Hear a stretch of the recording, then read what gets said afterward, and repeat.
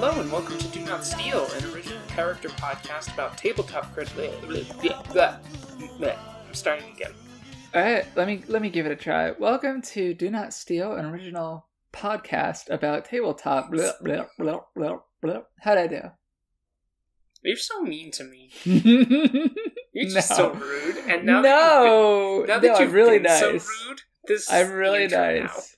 I'm really nice, and this is the intro. Welcome to our podcast. Welcome to Do Not Steal, a podcast about tabletop criticism and, more importantly, ROCs.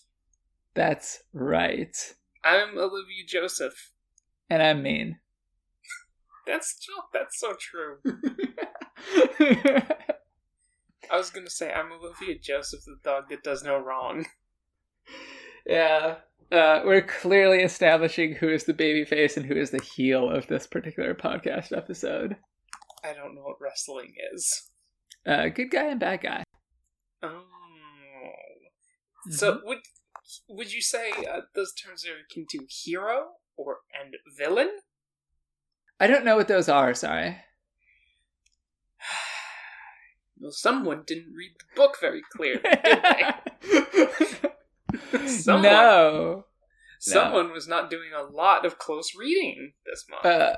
No, I hate reading. What book did you read?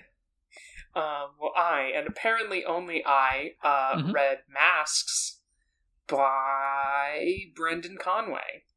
Hi, Brendan Conway. Brendan, not Brandon. Okay. Brendan, yeah. Brandon's a different guy. Yeah. Well, okay, there are multiple guys named Brandon. No, there's only the one. No, there's Brandon the Slender Man Ingram, star basketball player for the New Orleans Pelicans. Wait, they actually call him the Slender Man? Yeah, he's Slender Man. No, okay. If you are listening at home, look up a picture of Brandon Ingram, BrandonIngram, and you'll see why they call him Slender Man. I'm doing this right now. That's a full body. Oh. This man is lanky. Mm-hmm. Yeah. Basketball nicknames are fucking cool. I got one where he's about to do a slam dunk, and so his, arms are up and extended backwards. Very long arms. Yeah. It's so cool that there's just, a very viable career path for people with, the weirdest body shapes imaginable. Yeah. I've got one picture where he's being blocked and is making a kind of offended, annoyed face. That rules. Very good expression. Alright. Anyway, Masks is a powered by the apocalypse superhero themed tabletop RPG about teenage superheroes. Mm-hmm. Did I miss anything? No, not particularly. We did this in large part because we were kind of going through a list of what are some subgenres of, geek culture, that we haven't done yet, because we've done mechs and we've done dungeon crawls and we've done JoJo's and all that good stuff. Those are the primal archetypes of geek culture. Yeah, those are the subclasses that you get to choose from when you become a higher level dweeb. And we were like, okay, so which ones haven't we done before?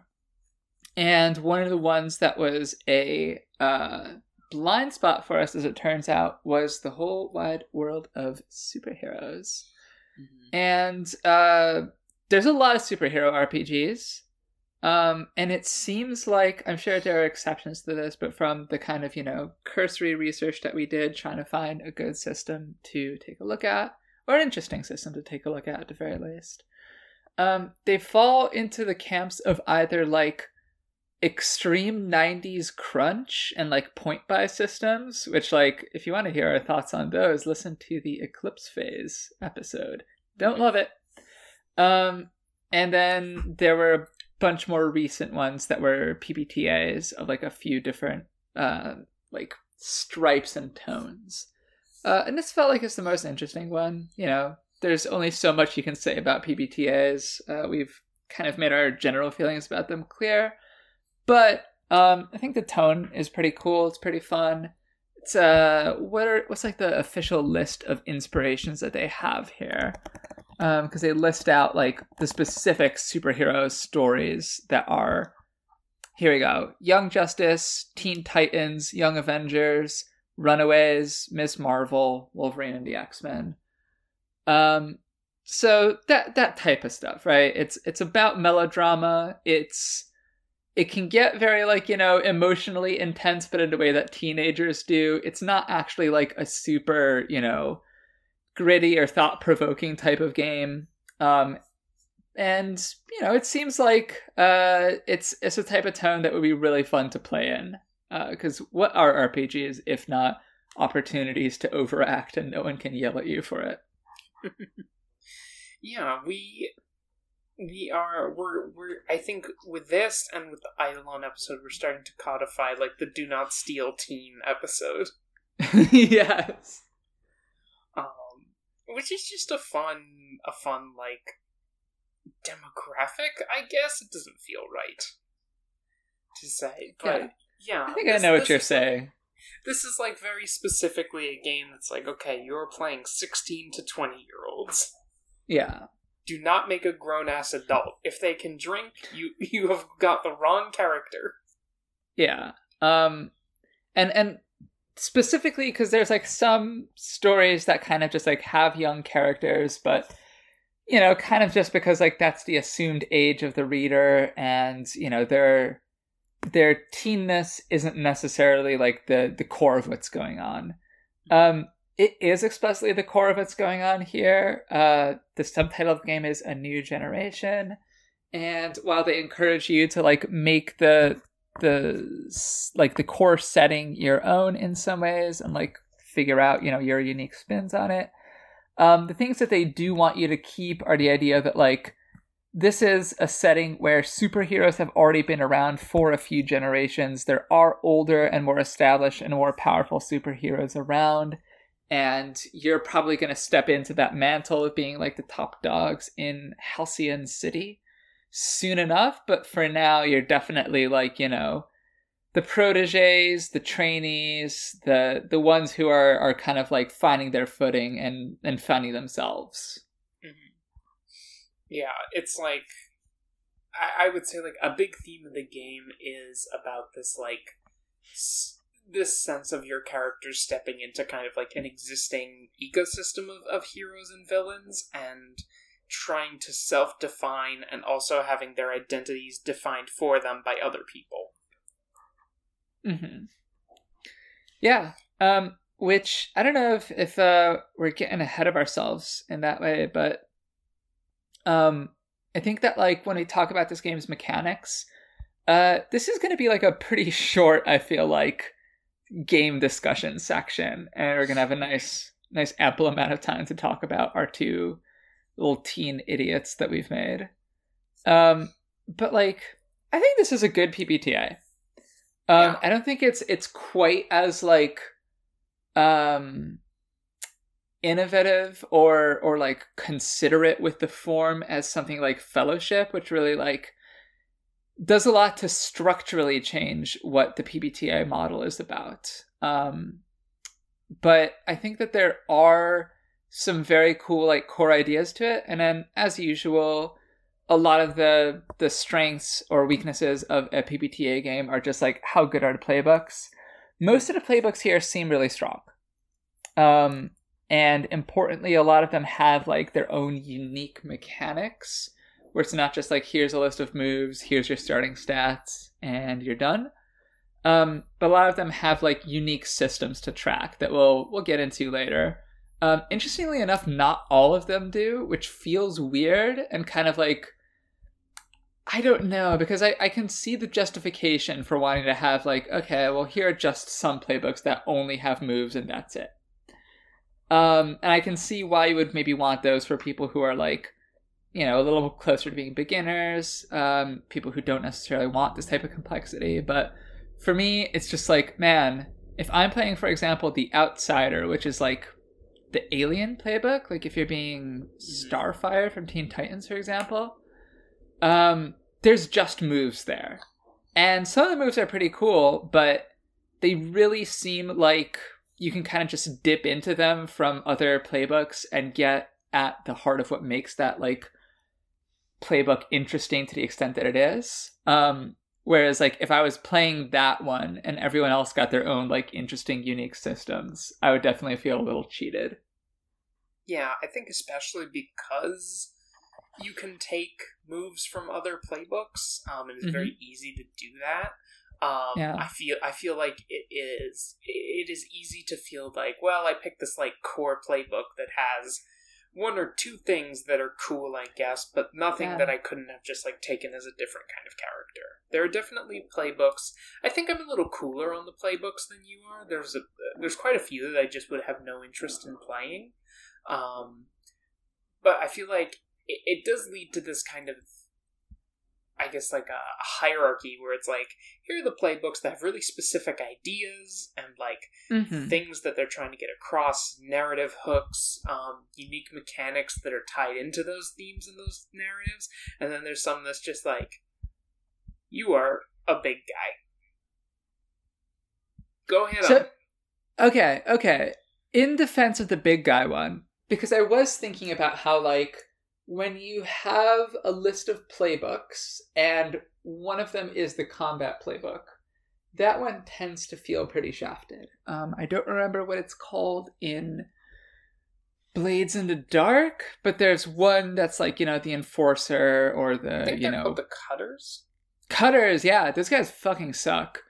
Very little going on. There, you can tell they're kind of like stretching for like, what could interesting moves for the combat one be? Same with the Vanguard in Eidolon. Felt like easily one of the least interesting playbooks to me. And, it just feels like there's an obligation at times to kind of just like make the combat class, which, I think that's something, for example, like Heart did it a lot better because like there's just stats that you can have that contribute to your combat ability, and multiple playbooks have those. And there's none that really kind of like define themselves straightforwardly as the combat guy. But there is one here that kind of is fulfilling that basic role. It's called the Bull. Is that the one that you're talking about? Yeah. Okay, I like the Bull. I like the Bull because there's this whole section here called the Bull's Heart. It says you always have exactly one love and one rival. You can change those at any given time, and you get bonuses regarding them, and you choose one of 4 roles that you commonly fulfill for your love or rival. Those are defender, friend, listener, and enabler. So it kind of is like, you're the punchy guy, but you're also somebody who like really wears their emotions on their sleeve and, has a big heart and whatnot. And that feels to me way more interesting than like how these are usually done. I actually feel like it's some of the other ones of the playbooks that are just like, man, this is really half-baked. And like the Outsider feels like it should have more going on. If you're literally the alien one, then it should feel like a weirder playbook to play instead of just like, here's a nice list of moves that you can take. Mm-hmm. I think maybe the most alien thing an Outsider can do is like have a weird spaceship. Yeah. And like I don't know like where that comes from, if it's just like that they were trying to model like the specific characters that were inspired by it, because like I mentioned Starfire, but like she's not the only one, right? Like they tell you outright at the end of every playbook, like, you can play this if you want to emulate these characters from these source materials. And the ones for the Outsider are like Miss Martian, Marvel Boy, Zavin from Runaways, Starfire, and Warlock. So it might be that they were just like, okay, well, let's get moves to kind of mimic what we know about each of them. But it does just feel like, man, you could have done a lot more with a couple of these. Mm-hmm. That being said, I think that the playbook that I ended up settling on for mine is really cool and does have its own like unique systems. To the extent that like it doesn't actually have any of its own moves at all. and you can literally only just like take moves from other playbooks in addition to your core starting abilities. I if I can find a really cool playbook that I feel like would be really fun to play, then I feel like a PBTA has mostly done its job for me.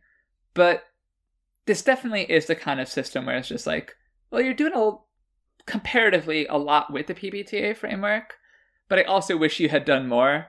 Like if you had kind of, instead of just kind of sitting on that like relative safety of the PBTA model and tried something more kind of out there to achieve the same, like, general style of play, the general tone and theme and whatnot. I feel like they could have done a lot more, because they're clearly like talented game designers that have some cool ideas. But, spoiler, Eidolon is creating a 2.0 system right now that is not PBTA anymore. And that feels like kind of what all of these systems should do at some point. Yeah, I think I have very similar feelings. And I don't know if I would have these same feelings necessarily were I not, doing this podcast and thus, like, incentivized to look for, like, tabletop games that kind of, like, strike out on their own and do different things rather than just, like, bringing a new Powered by the Apocalypse or Forged in the Dark game to every month. But, yeah, I do feel with Masks especially, I think, kind of paradoxically, I think it's because Masks has, like, several ways in which it does kind of, like, branch out strongly from a Powered by the Apocalypse game that I think it made me be like, well, I kind of want this to be its own thing, really. Yeah. Yeah, you can kind of see it struggling against, like, the edges of what's possible within the PBTA framework. And I think, like, the best parts of it are the parts where it's like, okay, we're going to try something really new. We've kind of been dancing around the labels system, but I think the labels system is very cool. Yeah, let's talk about it. Yeah, so, like, the stats in this game are replaced by these things called labels, which are, as they sound, like, labels or, like, identities or, like, ways of self-conception that the player characters have, right? So there is, so they are danger, freak, savior, superior, and mundane. And each of them, I think what's interesting is that they all sound kind of harsh, Yeah. There's not really any of these labels that are, like, great to be, is the thing, It's like, because, like, even Savior kind of has the vibes of, like, annoying goody two-shoes. Yeah, and that's specifically, like, the way these things are written, which is, like, if you're really high on the danger one, you, like, see yourself as a person who can, like, jump into the fray and, like, handle stressful situations and do cool stuff, but there are also going to be people around you who are like, oh, you're a danger. Like, you're going to get us all in trouble, you're going to get people hurt, and it's the same for, like, Freak. Freak is both about, like, uniqueness and coolness and, like, doing things that only you can do, and also, like, being unaccepted by normal people because they're like, what the hell is your problem? And again, what is really cool about these kind of on a narrative and thematic level is that, like you said, these aren't kind of, like, hard-coded definitions of what the character is or what they're capable of. Superior is, like, kind of the smartest person in the room one, but it's not, like, an intelligence stat. It's specifically about, like, how you and other people see the sort of social construct of your intelligence. Yeah. Do they see you as, like, a know-it-all, someone who's, like, desperate to be the smartest person in the room? Or you could be, like, a very sort of, like, intelligent and thoughtful character as -2 superior because, like, you feel really insecure about showing that, or, you don't think of yourself that way. Yeah, when you are, like, rolling to, like, do something cool and physical, and, like, impressive with danger, it's not because you're necessarily good at the thing. I think it's more focused on the fact that, like, your character sees themselves and is seen by other people as someone who is good at doing those kinds of things and thus has like confidence in them. Yeah. And it's cool because like that feels very right for the teen superhero genre, right? Where it's these are all people that have powers of various degrees. There's like I think one playbook that's kind of about being someone with like, you know, weak powers relatively speaking. But it is a sort of thing where it's about kind of pressing your limits and coming into yourself, and like, yeah, you probably could solve a lot of these situations with just a straightforward application of your powers, but you might not be kind of like emotionally in a place that lets you do that productively. And I think like another thing that is really interesting about the labels is that they like they're never fixed. Like they are always and frequently changing. Yeah. And I think, there's like some abilities that let you fix them, but those are like major investments, basically. Yeah, and those come at like character advancement. So they, in a very real way, they like represent your character's self-image, kind of like locking and becoming like immutable and unresponsive to other people's opinions, which I think feels cool and good, you know? Like, yeah. When you lock a label, it's like, yeah, I'm going to be this, and this is like who I am. But otherwise, if your labels are not locked, and like none of them are locked at the start, they are liable to like change, and often change frequently throughout the game. So like, there is an influence mechanic, which characters, both like non-player characters and also player characters, can have over each other. And one of the like things that spending influence can do is it can allow you to shift someone's labels. So like, one of the examples in the book is like a player character's dad who is also a superhero, like admonishing him for like putting people at risk and not like focusing on saving civilians. And that would be the dad's attempt to push their savior up and their danger down. You know, so like, these, you kind of have like a total number of, I guess, like points in your labels, and so whenever one goes up, another goes down, and you're always keeping that same general level of points, but they can kind of like go up and down between like -2 and +3, basically. Yeah, which I think is worth like emphasizing how interesting and unique that is, that this is a system where like your core stats are constantly changing, and like with your input to an extent, because you can like make a roll to try to resist being influenced by someone like that, but you know, it's a roll, it might not work, and you can also just like let it happen. So like this is a system where your stats are constantly changing because of things that other characters are doing to you.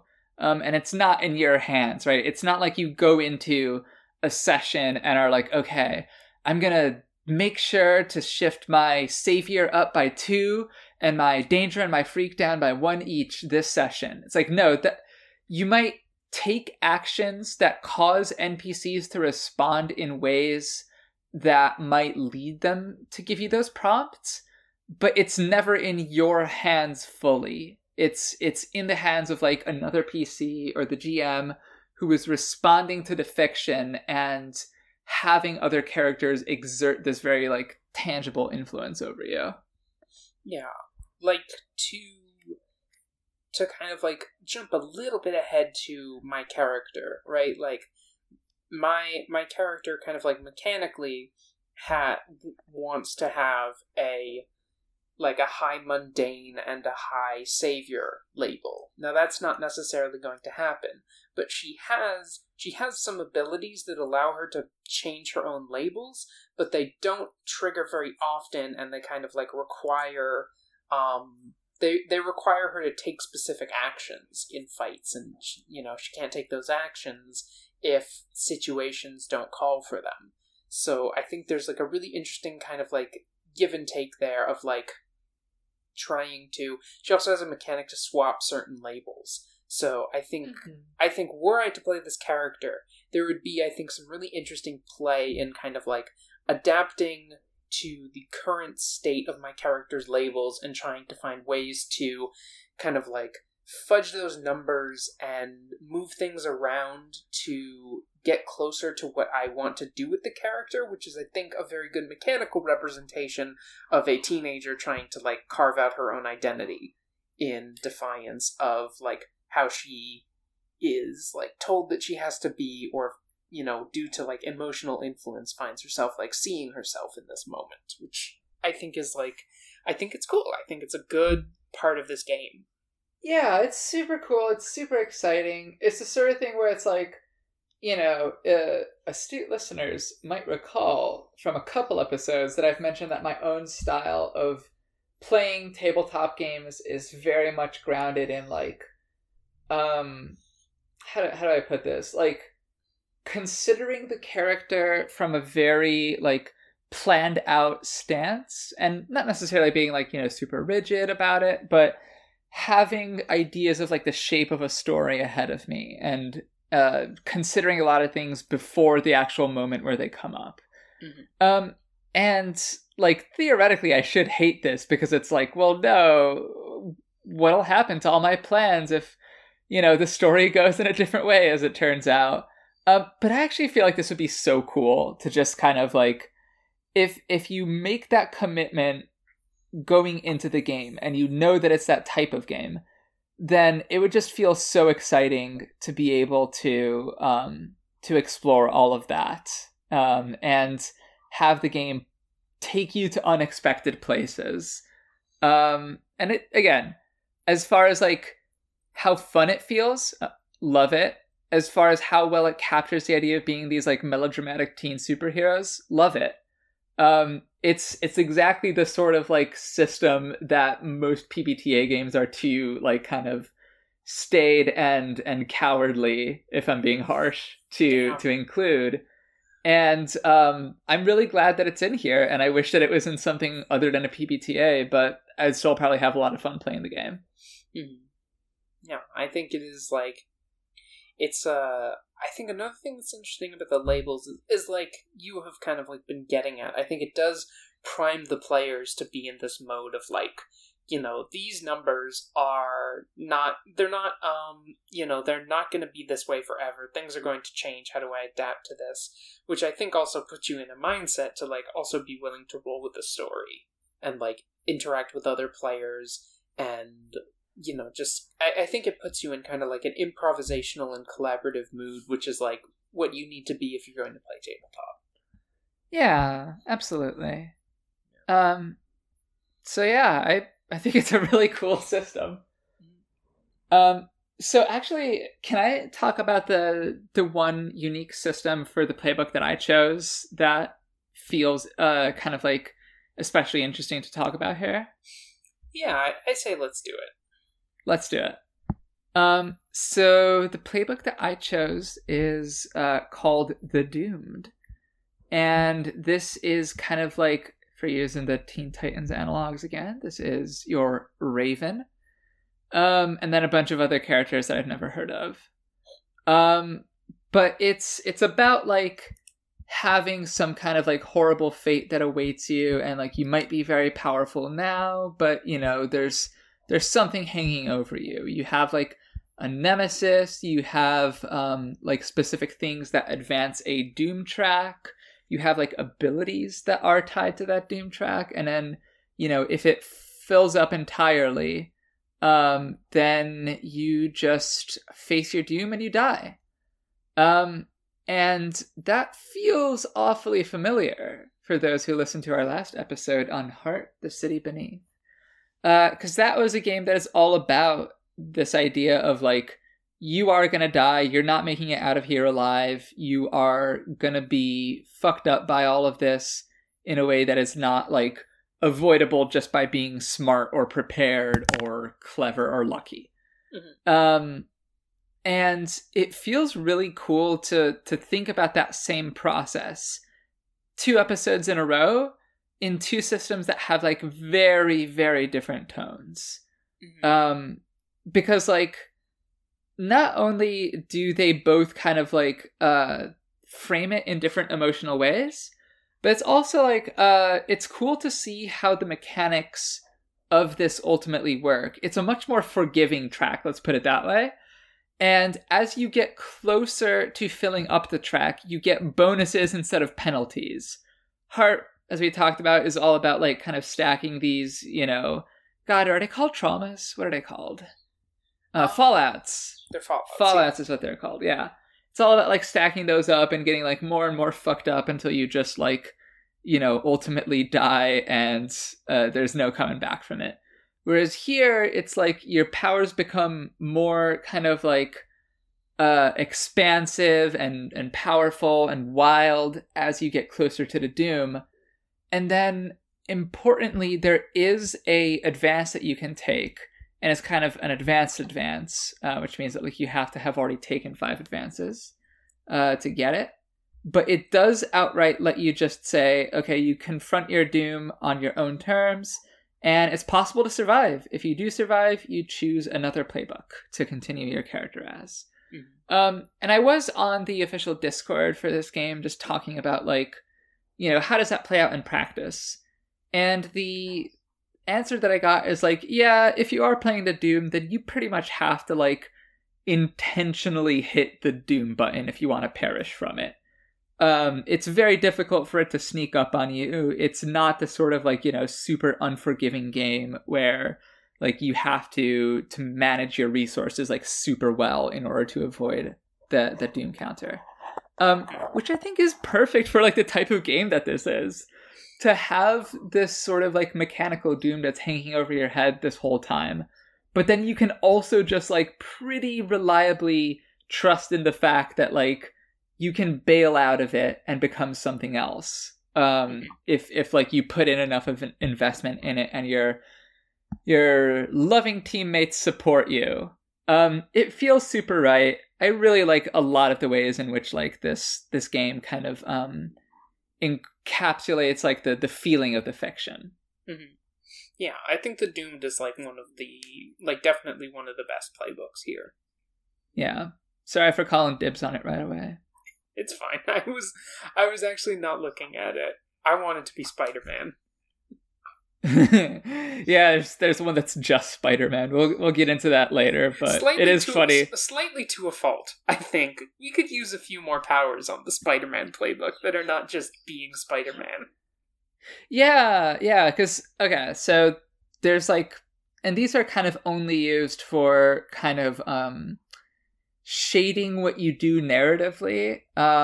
They don't necessarily give you like strict mechanical benefits, but they kind of determine like what roles are possible for you to undertake. But like each playbook has a list of powers, and it's like choose 2 to 3 from this list, and those determine like what superpowers you can have. Mm-hmm. And would you like to read the ones for the Jadis playbook, which is the Spider-Man that you've been speaking of here? Yeah. So under this abilities tab for the Janus, it says your appearance is unchanged by your abilities and you can keep your powers hidden. You have heightened physical abilities, open parentheses, strength, agility, toughness, close parentheses, and choose like Spider-Man? Like Spider-Man, which I always thought was kind of like the bitch powers that Spider-Man has. Like, I don't need an explanation for why Spider-Man can get punched by like a very strong guy. It's a superhero comic. You don't need to tell me he's, like, supernaturally tough. Anyway, as far as your 2 unique abilities, your choices are 1, rodent or insect control, 2... Like Spider-Man? Some versions of Spider-Man. There are versions of Spider-Man that have all of these. Yeah. Your second option is bone generation, venom, or webs. Those are all in one for some reason. Option 3 is energy absorption. Option 4 is supernatural senses. Operation... Wait. Okay, get to the end, and then I have some important questions. Option 5 is impossible mobility, and option 6 is substance mimicry. Alright, a lot of Spider-Man vibes here.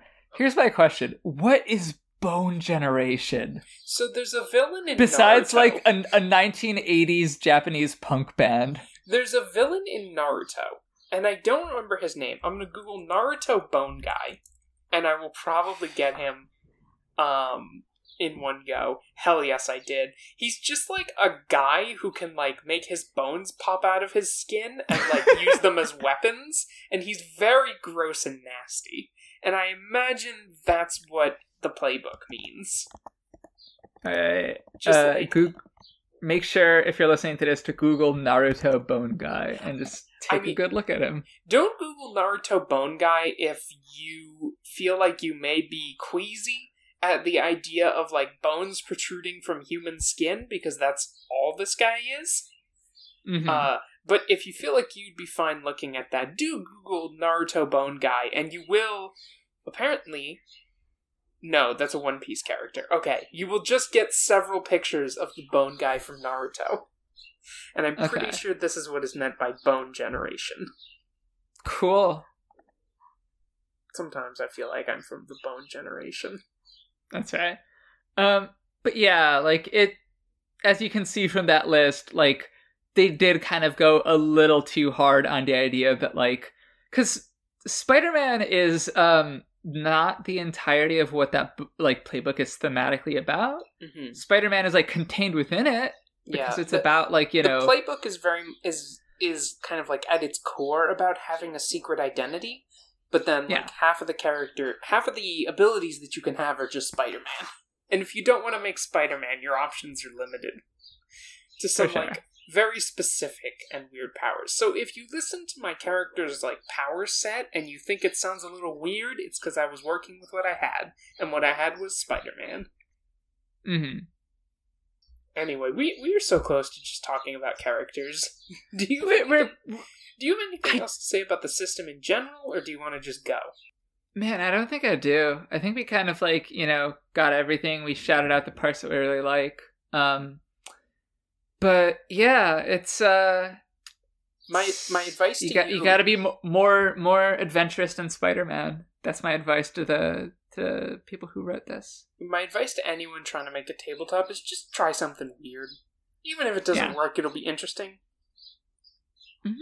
I think we should aim for interesting rather than like competent in our art is the thing. For sure. You can do a PBTA if you really want that kind of like first step experience, but after that just go ahead and do some like weird shit where like all the roles take place using a tarot deck. No one's stopping you. I think one thing, like another, I think really quickly, like another influence of this in the tabletop scene is because I think many tabletop games are also trying to emulate like the specific vibes and themes of other media. So I think once you combine a game that is doing that with a game that is also like taking its mechanical systems from another game, I think there's potential, and Masks doesn't 100% feel like this, but there's a potential for it to just feel like derivative, you know? Yeah, 100%.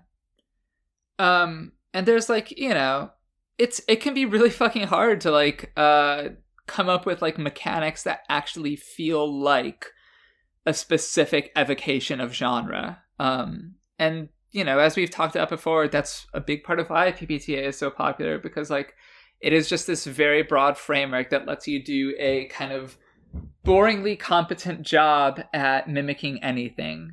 You're not going to really like get to the heart of it unless you're like really thoughtful and careful about like creating unique systems, and even then only sort of.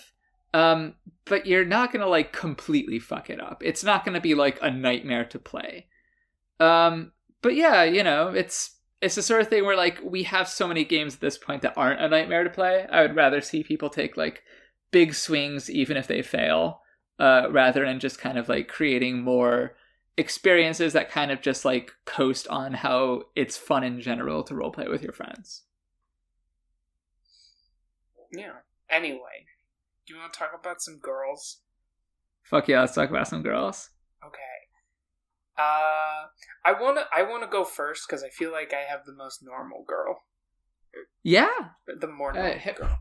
Hit me with your normal girl. So, let me tell you about Mary Callahan. Quick question, is she Irish American? Oh, unfortunately, yes. Alright. I think maybe I could still learn to love her. Yeah, so let me just give you the basics, which is that, as I mentioned earlier, Mary is Janus, which is a playbook about being Spider-Man and also about having a secret identity. So you are a superhero who has kind of like a split between their superheroing and also their kind of like mundane and civilian life. And the playbook is very much about balancing those two. And the version of this that I've come up with for Mary is that she is the daughter of a district attorney, who got superpowers doing very like precocious teen journalism stuff, investigating shady tech companies. Classic, like, get caught in an experiment, gain super strength, agility, toughness, and also gain the ability to absorb energy and then, like, shoot it out of your body as venom. Like Spider-Man. Like Spider-Man. You might think to yourself, wait, can Spider-Man do that? There is at least one Spider-Man who kind of can. Miles Morales can do that. There you go. Yeah, and so Mary, like, gets these powers, becomes a superhero, and also keeps her superhero identity secret, mostly basically just, like, out of like, teen shame, thinking that, like, my dad is, like, kind of famous, he's a square, he's also, like, I'm becoming a teenager and getting a more, like, sophisticated and complicated sense of, like, the person that my dad is and, like, how he kind of does harm in the world. And I would like, for once in my life, not to be associated with him. For sure. So she has this kind of, like, different identity as the superhero Aurelia, and does super crime stuff while trying not to let her teammates know that she's, like, actually, like, a rich girl. Yeah. I have a question about that, actually. Mm-hmm. Is there kind of like a fear of like real material consequence of it coming out? Like, is it the sort of thing where it's like, oh, if this happens, then it'll be putting people in danger, or it might like lead to me becoming like kind of pressure to like be part of this commodified ecosystem where it's like, oh ho ho, look at this. The teen superhero daughter of a person who brings justice in another way.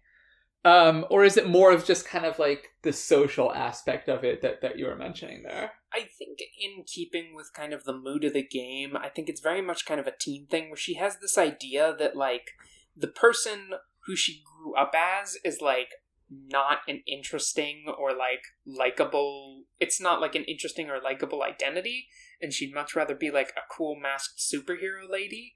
And I think she has this belief that, like, if other people found out about her normal life, they would be like, oh, that's lame. You're boring. You're just, like, you're just, like, a rich girl who goes to a prep school, and that's not, like, cool. The way that absorbing energy and shooting venom out of your hands is cool. Hell yeah. God, I love how scared, like, rich kids are of the mildest of consequences. I also think her class position is, like, not super rich, but I definitely, like, rich enough that she feels it, and I think definitely in relationship to, like, the unseen other members of the team, Like, mm-hmm. I called her, I said she was Spider-Man. Spider-Man is often framed as, like a working class guy from a working class background, and Mary's definitely not that. Like, Mary goes to a fancy private school. For sure. But I think but I think she also comes from a single parent household, and, like, it's conceivable that, her dad could lose her job and the family could fall on harder times, but it would not be, like, a disaster in the same way that, like, if Spider-Man lost his job, things are instantly a big deal. Yeah. And I think she's mostly just, like, she has that kind of, like, upper middle, lower upper class, just, like, shame of, like, oh, I can't let anybody know that my dad makes money. Ugh. Then they won't like me. Oh, man. I promise that I will still like her. Because famously, nobody likes the kid whose dad has a lot of money. Is that something that she kind of, like, felt prior to like being a superhero, or is it all just kind of like her building up an idea of what must happen in her head? Like, were there situations, for example, where like she did hang out with people from like less privileged and sheltered backgrounds, and kind of was like, made fun of them or rejected by them in some way when they found out? Or is that something that's kind of like, not to be like too dismissive of her, because like I really like this character, she's really sweet. I think it's okay to be a little dismissive of her, but how much of this is like based on something real that's happening that like, maybe she's interpreting in a certain way or like drawing the wrong lessons from, and how much of it is just like her making up a guy in her head? I think probably most of it comes from her herself not really like jiving with these circles necessarily, Like I think she goes to this private school, but she's not popular at the big fancy private school.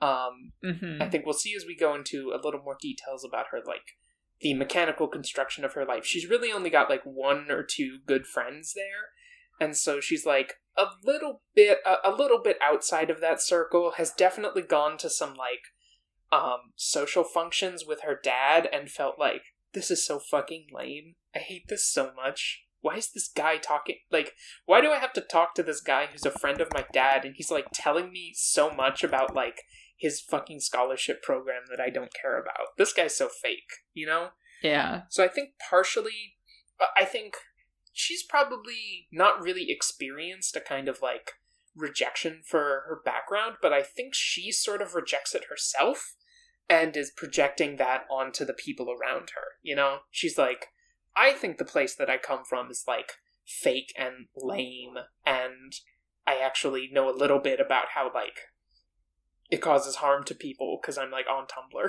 I've read like, for sure, theory driven. She's seen the word systemic a lot in her day. She's learned the word systemic in her school, Like, she's probably had, like, a good liberal education and been like, damn, that's me. Like, she's probably learned about the civil rights movement and been like, damn, I'm white, though. So, that's not great. God. And I think she largely does kind of, like, project that out onto other people. And so when she does her superhero stuff, I think a big part of like the appeal of being a superhero for her is getting to put on a mask and just like put that behind her and get to like try out this like new version of herself, which is, like very kind of like witty and sarcastic, and like, she gets to be like rude without anyone saying like, what would your father think if he heard you talking like that? She gets to be like, fuck my dad. Yahoo, I'm shooting Venom. Mm-hmm. How many times am I going to say Venom before you do the Eminem voice? I have been working so hard to not do that. That picture of the kid with the huge veins in his forehead. Yes, I'm that, but very pretty. Yeah. Oh my god, though. Yeah. Very quick question. Mm-hmm. I've gotten the impression that you're someone who like doesn't really all that much like fuck with comic books or like comic book adaptations in general. Mm-hmm. Yeah, you'd be correct. I think the most I had a period when I was like 14 or something where I was like, okay, I guess I would like to try to get into some comics, and just found them like a little impenetrable. Like, I'm very much the kid who like got into manga because you can just buy volume 1 of Naruto and it'll be like, here's Naruto, here's the shit Naruto does, and you can be like, okay, I'm absorbing a narrative. Yeah. Like, you will never like get the latest volume of Naruto and open it up and find Grant Morrison being like, okay, so you've read all these Batman trades from the 80s, right? And you'll be like, no, I'm 14. Absolutely. Yeah, I've never really fucked with comic books myself. I think there's like a couple of the film adaptations that I enjoy. I like the Zack Snyder ones. I like the Venom movies. They're very stupid in ways that are very charming to me. Venom. Venom. But I do remember, Olivia, wait, can you just like put a little bit of the Venom song kind of like under this or as an insert or just something like that? Yeah, don't worry. I'm Googling like Venom high quality YouTube rip, like Alright, something thank you like so that. much.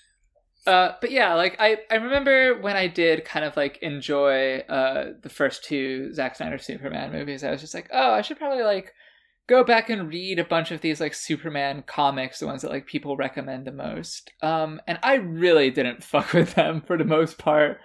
It's just not my scene. It's just not something that I'm like particularly interested in. But I think that there are like fun ideas in there that can be expressed in fun ways. So I promise I'm not like coming at this from a perspective of like, you know, extremely bitch-ass nerd voice deconstructing superheroes by like, you know, thinking that I'm better than the genre or anything. The way that I come at it, to be clear, is like I will probably never get into comics, but I see the appeal, you know? Like I see what people like about comics.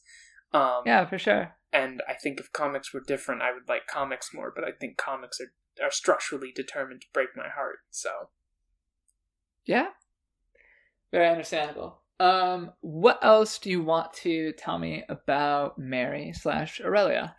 I think simply by herself I've covered everything. So, like, I have some mechanical stuff to talk about, I have some, like, interaction and relationship stuff to talk about, but I think Mary as, like, an individual, I think we have covered everything. She also looks like a ruder, older version of Marcy from the Peanuts.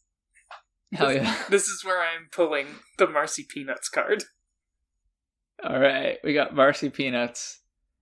Okay, cool. So, let me talk about my character kind of up to the whole, like, Doom / Nemesis part. Because I feel like that kind of gets into like broader stuff that I would be very interested in, like, you know, hearing about Mary's reactions to and the way that those all interact. But we can save that for a little while.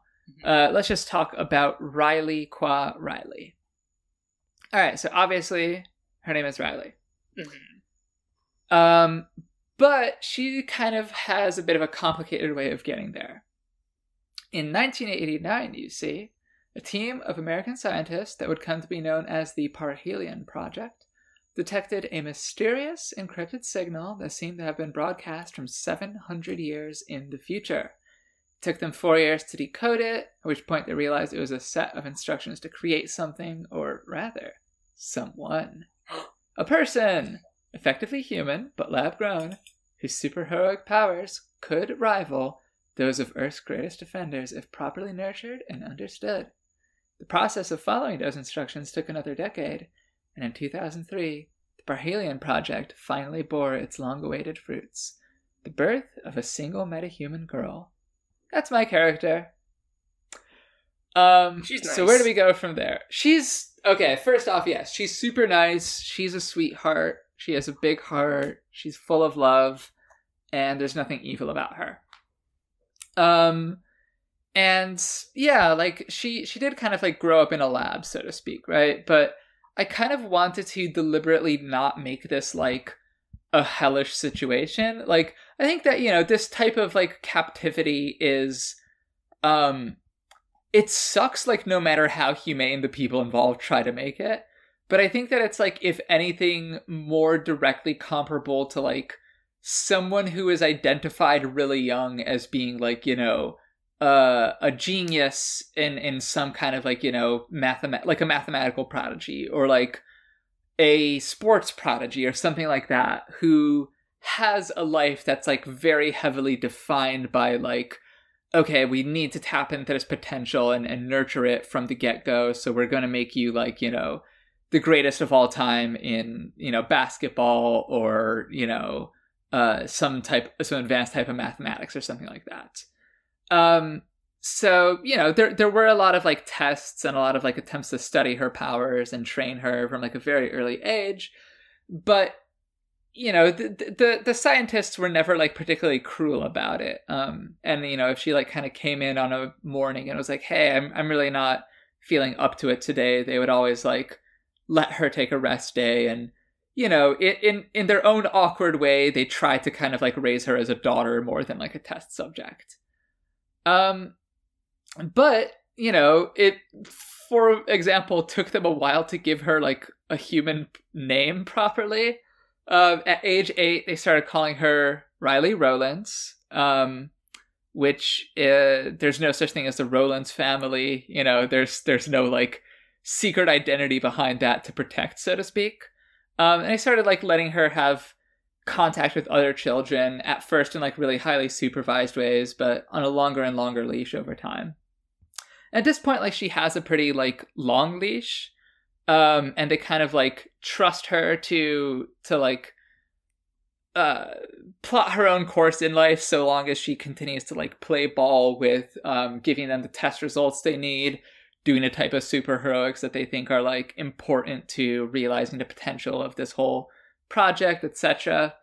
And the way that she's gone with that is that she's kind of like become a public figure, not just in her superheroic identity, but like in her civilian identity. So there's like a Twitter account that's like, you know, at Parhelion Official, that just, you know, is run by like a social media manager and tweets like official stuff about like, you know, I'm going to be at this place today to, you know, take part in this charity event or whatever. Just like standard corporate shit. But then there's also the account at Future Girl Riley, which is her personal account, which she uses for like relatable celebrity shit posting. I don't know like if this genre of account is like something that you're familiar with, but it's kind of like this dorky shit where like, you know, I have a question. Yes, tell me. So you know Kevin Durant's Twitter? Yes. How similar is the Future Girl Riley account to like the Kevin Durant classics? She's not nearly as good at what she does as Kevin Durant is. And I think that like she's a little more like kind of self-conscious about it, as opposed to like the purity and honesty of KD. Like, he is a man who could never stop posting. Yeah. Not because like he's actually getting any clout from it. Like, he's probably like losing respect and clout in the eyes of many for being as like online brained as he is. But he just has a poster's heart through and through. Yeah. I don't think that Riley is like doing any of this in like a cynical way, but I do think that it comes from like a slightly less pure place. An example that I had was, let me find it. Is that the one about the baby? It's the one about the baby, yeah. Where at like 3 a.m. she posts something like, yo, I would never do this because I promise I'm really nice, but I can't stop laughing about the idea of saving a baby while doing some superhero stuff and then handing it off to the wrong mom and flying away. And that's like, you know, it's certainly not a super confrontational or transgressive joke, but it is a sort of thing that like probably would get her yelled at like when people start to see it in the morning who aren't just like her existing like dedicated fan base. Mm-hmm. Somebody definitely tells her that like somebody probably like takes her to the side and explains to her like the potentiality of that tweet to be used as evidence in a lawsuit. It's like, yeah, do not even tweet about doing like legally actionable things. Yeah. Do you know the like kind of Twitter comedian Jabuki? Mm-hmm. Yeah, it's kind of like that a little bit, or it's like, you know, oh my god, she went there and she's just deleting all her tweets because she's too ruthless, and you know, there's probably people like under her tweets being like, OMG, please don't delete this. Mm-hmm. But like most of them stay not deleted because they're like perfectly anodyne statements, you know, and it's like there's no Future Girls deleted tweets account. Yeah, they're like slightly confrontational or like, you know, silly jokes that like, yeah, maybe someone could like willfully misinterpret, but like, yeah, she's fundamentally a teenager. Right, she's causing problems by like looking at the mayor's press conference and tweeting just like, his suit looks so dumb. Yeah. just like, yeah, making like shit post videos like while she's obviously at some public event. And just like, you know, being like lightly scolded by the Parhelion Project and be like, can you please just like use your at Parhelion official account literally while you're at the event? Were you effectively living up to the potential of your powers by using your telekinesis to steal people's glasses of water right before they drank in them? And of course, like, the way that she would, like, react to that is by, like, making an apology post on Future Girl Riley, being like, I will strive to learn and to become a better exemplar of the Liv Moss mindset. I am sorry. I would like to personally apologize for moving District Attorney Callahan's water glass 2 inches away from his hand every time he went to grab it. In my defense, it was really funny. But I have learned now that actually it was really bad of me to do, and I'm sorry to Mr. Callahan. He didn't deserve it. Next time I will move it 2 inches closer to your hand so you can drink it. Yeah, that's definitely the vibe. Yeah, like, I want to be clear that, like, she's not, like, outrageously funny, because, like, it's always a sucker's game to try to write a character who's funnier than you are. And also, like, she's a very sheltered kid.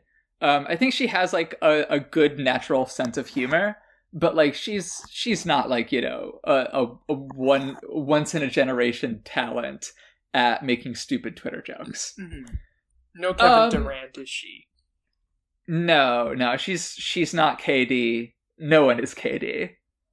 But yeah, like, I think of her as somebody who is, like, especially because she kind of has, like, this freedom in her public life, where she doesn't have, like, a secret identity to protect. It's known that, like, you know, Riley Rowlands and Parhelion are the same person, and if there's no, like, you know, family to protect or anything. Mm-hmm. She's really kind of, like, blossomed into somebody who's, like, very confident and outgoing. She does, like, a lot of in her downtime, like, modeling for streetwear brands. I mentioned in my write-ups the idea that there is a Future Girl by Vetements collection that is set to launch in fall 2021. And I like this idea of her as somebody who is kind of, like, in the public eye and is probably, like, fucking up a little bit about it, but this isn't, like, you know, a cautionary tale about child stars. This isn't like, you know, it's like, oh, she's being exploited by, like, sinister forces. She's just, like, somebody who, like, you know, got famous and has the type of personality that gets her a lot of, like, you know, fans, but is also kind of, like, a bit of a dummy. Mm-hmm. She also has, as it turns out, an extremely obvious crush on her teammate Aurelia. Dun dun dun. Yeah, she really thinks she's being subtle about it. And that she's not, like, you know, letting on to anyone, but, like, probably the whole rest of the team has figured out within, like, a couple weeks of them being together. Mm-hmm. You know, I'm sure they have their own, like, reactions to it that can range from, like, being annoyed to thinking it's cute to being like, oh my god, just shut the fuck up and tell her already. We should talk about where the Future Girl name comes from. Yes. So it comes from the fact that, like, how would you say Aurelia's, like, attitude, or, like, you know, visible attitude in terms of, like, how she talks to her and how she acts towards her is towards Parhelion? So, like, the way that I envision this is that, like, Mary isn't exactly no-nonsense, but I think she's a little no-nonsense in the same way that Riley is, like, a little nonsense. So mm-hmm. There's definitely, in my head, there's definitely a repeated interaction in which, like, Riley will try to lighten the mood or, like, make a joke or do something a little goofy, and then Mary will roll her eyes and be like, okay, Future Girl, let's stay on task, like, kind of lightly ribbing her. And it's like, the nickname Future Girl is, like, supposed to, it's like supposed to cut her down a bit, but Riley actually really likes it to the point of making it her Twitter ad. Yeah, it's kind of like Space Cadet a little bit, where it's like, you know, it's a little like it's kind of like a playful but like cutting down to size way of like gesturing at her whole deal. But like Riley definitely feels like, you know, she's blushing on the inside, if not on the outside, every time this happens. And you know, it's one can imagine this cycle, right? Where it's like, well, if I try to impress her or act cool around her or make her laugh, then she's almost certainly going to like make fun of me because I'm not nearly smooth enough to pull any of that off. But guess what? I really like it when she makes fun of me, so it's a win-win situation. She's like, I like being paid attention to. Yeah, if you're paying attention to me, if I get like bapped on my nose with a rolled up newspaper by you every day, then like that sounds like a perfect life. Teenagers. Yeah. And you know, like I think that she's definitely not like brave enough to kind of like openly say any of this. Even though, like I said, it's like probably really obvious to everyone around her. But like, you know, I think that she kind of does feel like she occupies this like somewhat weird position. I think the way that like, you know, Mary is somebody who's like very self-conscious about having grown up in this privileged position. I think that Riley is also very self-conscious about like having grown up as this lab experiment and also not really minding that, you know? It would be one thing if she had this type of like backstory where she was like, you know, oh, I was given so much like, you know, trauma by these like dangerous experiments that really fucked me up. And it's like, obviously she's really grateful that she doesn't have that in a sense. But I think that she kind of feels like, oh, that seems to be how it always goes in like the stories that, you know, like I read or watch and whatnot. And it's like, should I be feeling like that? Probably, but I kind of don't. And I think that she feels a little like kind of disconnected from this kind of, you know, public facing like human version of herself. She doesn't even necessarily think of herself as Riley because like I said, she got that name when she was 8 years old. Before then, she'd just been referred to as the Parhelion Project. And she really doesn't mind being called that. But there is a part of her that really wishes that she could feel like she was Riley too.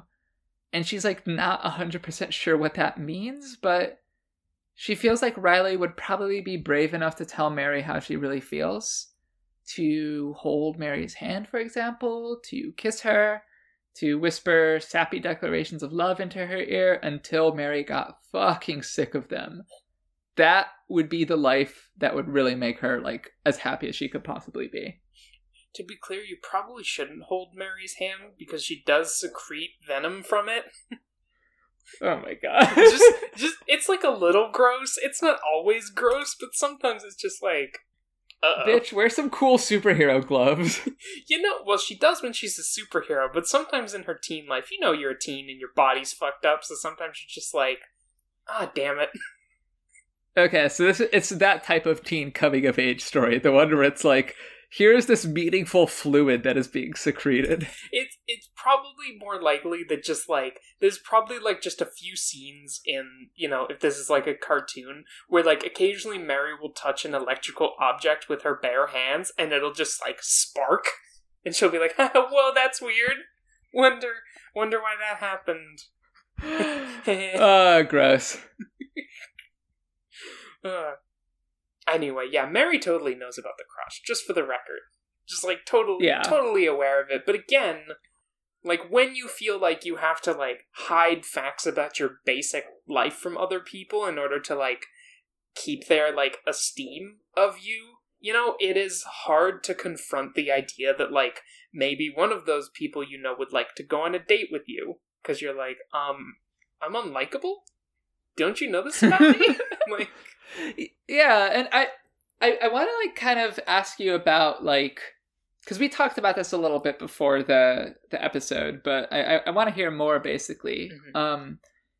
What does Mary feel like about the crush? We've kind of like set up a situation where, Riley is kind of like too cowardly to say it outright. And Mary definitely knows that it's there, but she's not like making a move herself. Mm-hmm. And, kind of like what goes into that? Does she also have feelings for Riley? Does she not? Does she, for what, if she does have any kind of like feelings in return, for what reason is she not like making a move? Mm-hmm. What's going on? I think it's like a 3-pronged thing, right? All right. Because prong number 1. Mary's really normal, so we got to come at this emotional situation from 3 different angles of attack. Number 1, she like number 1 is like I think she does have feelings for Riley, but she doesn't like recognize them as feelings in that way, because like feelings are kind of like tricky, and I think part of being a teen is being like is kind of like watching TV and expecting to have feelings like TV characters and realizing that you don't and being like, that's weird. Okay, what do I make of my own feelings? So like I don't think she's like I think she likes Riley, and like they yes. I think she Riley wins. Yeah, I think when she like makes fun of Riley or gives her a bit of grief, I think it is like affectionate grief, and like I think they work together well as superheroes, and I think she like I think she does daydream about the version of her life where she tells Riley what's up and Riley doesn't care, and then conspicuous blank space as to what would happen after that, because she has not considered this. Mary has never been on a date in her life, and would not know what to do if actually asked out on one. But I think she does find that idea of like, I think it's something that she wants and like finds appealing, but is kind of like not sure how it would look for her own life, and is worried about like that going wrong, and thus like can't pursue it, Yeah, 100%. I think she just has the personality type where like the world would have to be ending before she like talked to her crush. And God. So maybe good news about the whole being doomed thing. Yeah. Upside of being doomed, if a girl rejects you, but she's gonna die in like a year or 2, is it really that bad? The Doomed playbook is doing a lot of work for this relationship. Whereas the Janus playbook is doing like anti-work. God. Really fuck the Janus playbook. Should we talk more mechanically about the playbooks? Yeah, absolutely. Because I think kind of like it goes from where I have right now to the spoilers about, like all the Doom shit. Yeah, let's hear your mechanics. Yeah. So, like I said, Mary's like has like the basic like Spider-Man don't die if you get punched by a big guy package. Don't die if like a brick falls on you from a construction site. Yeah. But also has the ability to like absorb energy and then convert it into this like venom, which I think is not always gross. It's not always like a literal like weird electrical liquid.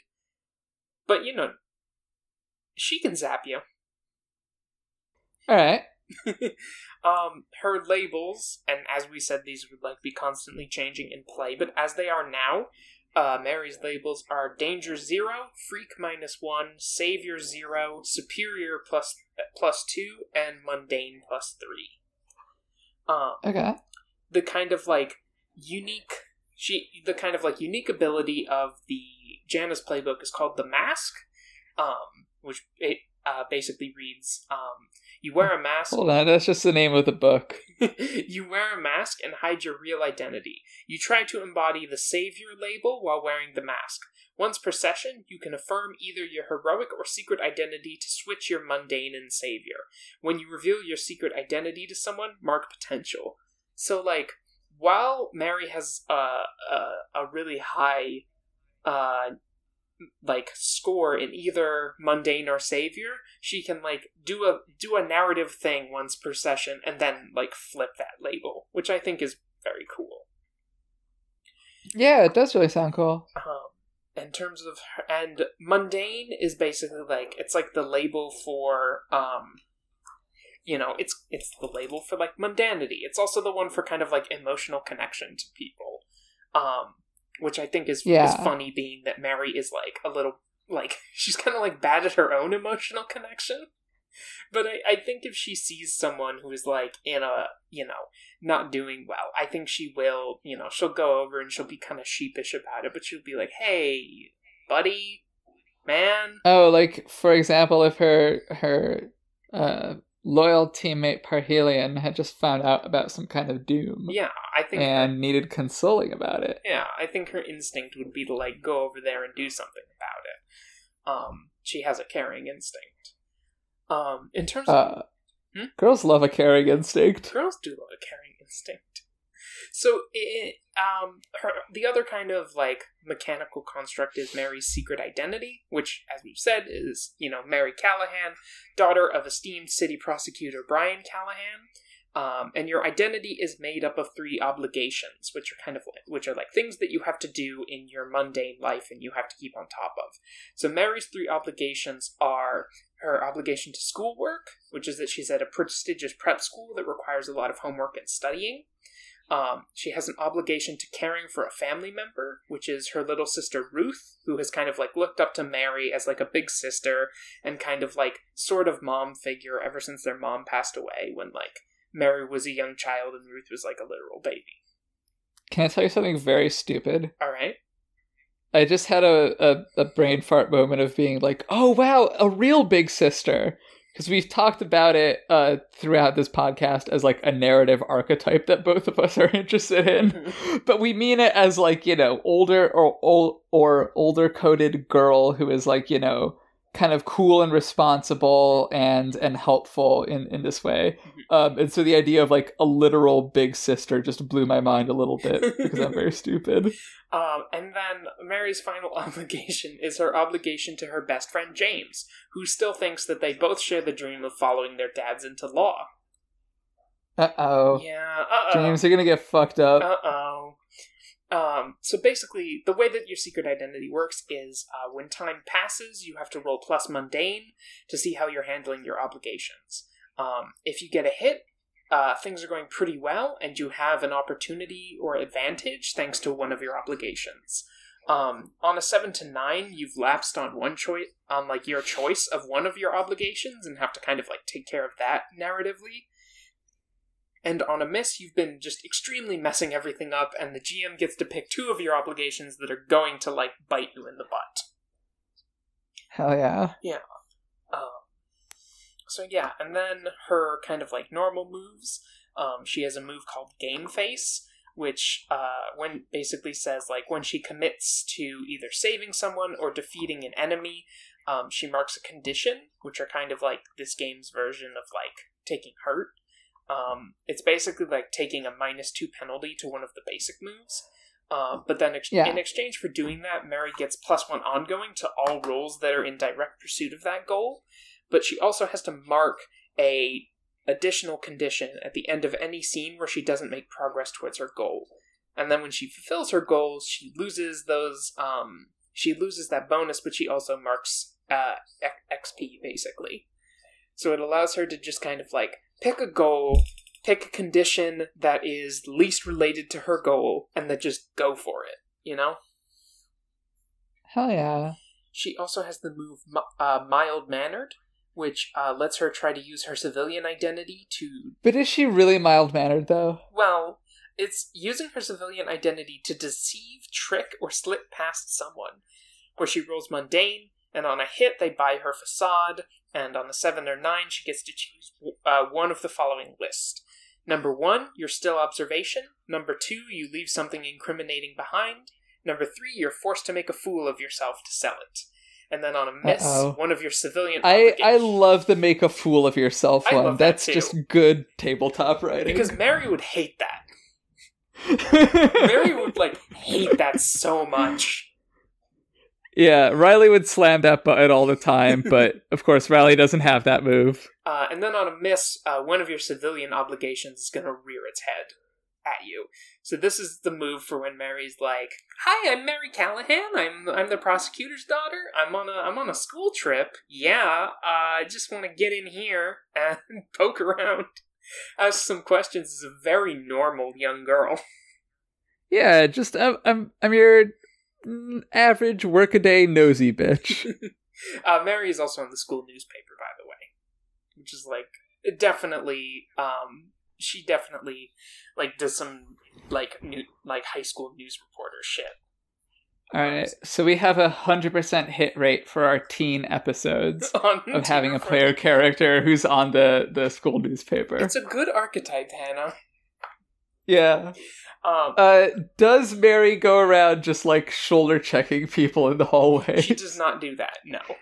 She is not Batista bombing students in order to like set up her powers. No, she does not do that. Her powers would probably like tase someone if she like checked them in the wrong way. So she tries not to do that. All right, understandable. Like unfortunate, but you got to make it work for the fiction. Mm-hmm. She also has a move which she took from another playbook called I Know What I Am, which says, once per scene, when you defend a teammate, you can shift Savior up and another label down in addition to any other benefits from the move, even on a miss. And then if you do, you get to add one team to the pool, which is like the working together resource. Mm-hmm. So, yeah, this is my move for like correcting labels going wrong. Yeah, those types of abilities are pretty rare, and I think that they're kind of like doled out in interesting ways, like you said, where it's like, they will be conditional, they will be based on, like, can you make a certain thing happen? Mm-hmm. And, like, you probably aren't going to be able to make that happen, like, constantly. So I really like it. What I like about this one is, like, it can combine with the mask to, like, she can improve her savior, and then, like, use the mask to then, like, make it improve her mundane as well. So I like that kind of, like, flip-flop that you can do. Yeah. Which is fun. It's always cool to fuck around with your labels. Yeah, and then her final move is really embarrassingly named Straight Up Creepin'. Oh, buddy, why are you doing that? It's the name of a move from a different playbook. I don't have any responsibility for this. Yeah, what's your explanation for Straight Up Creepin'? It says, when you scope out a person or place, roll mundane. On a 10+, ask 2, and on a 7 to 9, ask 1. And then the questions you can ask are, number 1, what's my best way in or out? Number 2, what happened here recently? Number 3, what here is worth grabbing? Number 4, who or what here is not what they seem? And number 5, whose place is this? And on a miss, you find yourself in over your head. The GM will tell you why this is a bad spot. So it's just more high school reporter shit that she can do. Yeah. If she has good mundane at that moment. What here is worth grabbing is a classic question. I love that. I love the idea of like walking in and being like, okay, what's going on here? Yeah. What can I steal? What can I steal? This is, I think this comes from the Beacon playbook, which I think it says at some point in the Reddit for the Beacon, like, hey, you don't have superpowers, so if you see something that lets you do something cool, you should steal it. It's probably a bad guy's, like, super gadget anyway, so don't be afraid to, like, really just start stealing things. Yeah, you can just take shit. No one can yell at you for it. What's a supervillain gonna do? Sue you? Call the cops? Yeah. If someone's a supervillain, that's an easy target to rob. God. Just imagining a guy with a list that's like list of supervillains to rob. That guy's cool. Anyway, those are Mary's mechanics. Alright. Cool. Let's talk about my mechanics. So, as I mentioned, Riley has the Doomed playbook. And like I also mentioned, the Doom playbook has no moves of its own. It just has like a couple unique subsystems of its own. Mm-hmm. The first one of those is the it's just called Doom. It says here, you're doomed, your powers might be killing you, or you might be hunted ruthlessly, or maybe you embody an apocalypse. But one way or another, your future is grim. What brings your doom closer? Choose 2. The options here are things like overexerting yourself, injuring innocents, facing danger alone, frightening loved ones, showing mercy, and talking about it openly. So some of these are probably like diegetic, some of these less so. But the 2 that I chose are overexerting yourself and frightening loved ones. Because this is something that, like, okay, I can talk about like the powers as well that I have. I think that kind of like the instinct when you're doing the doomed character is to make someone who's very kind of like gothy, who's, you know, dark, who has like this aesthetic that like really keys you in on the doom. That is not Riley.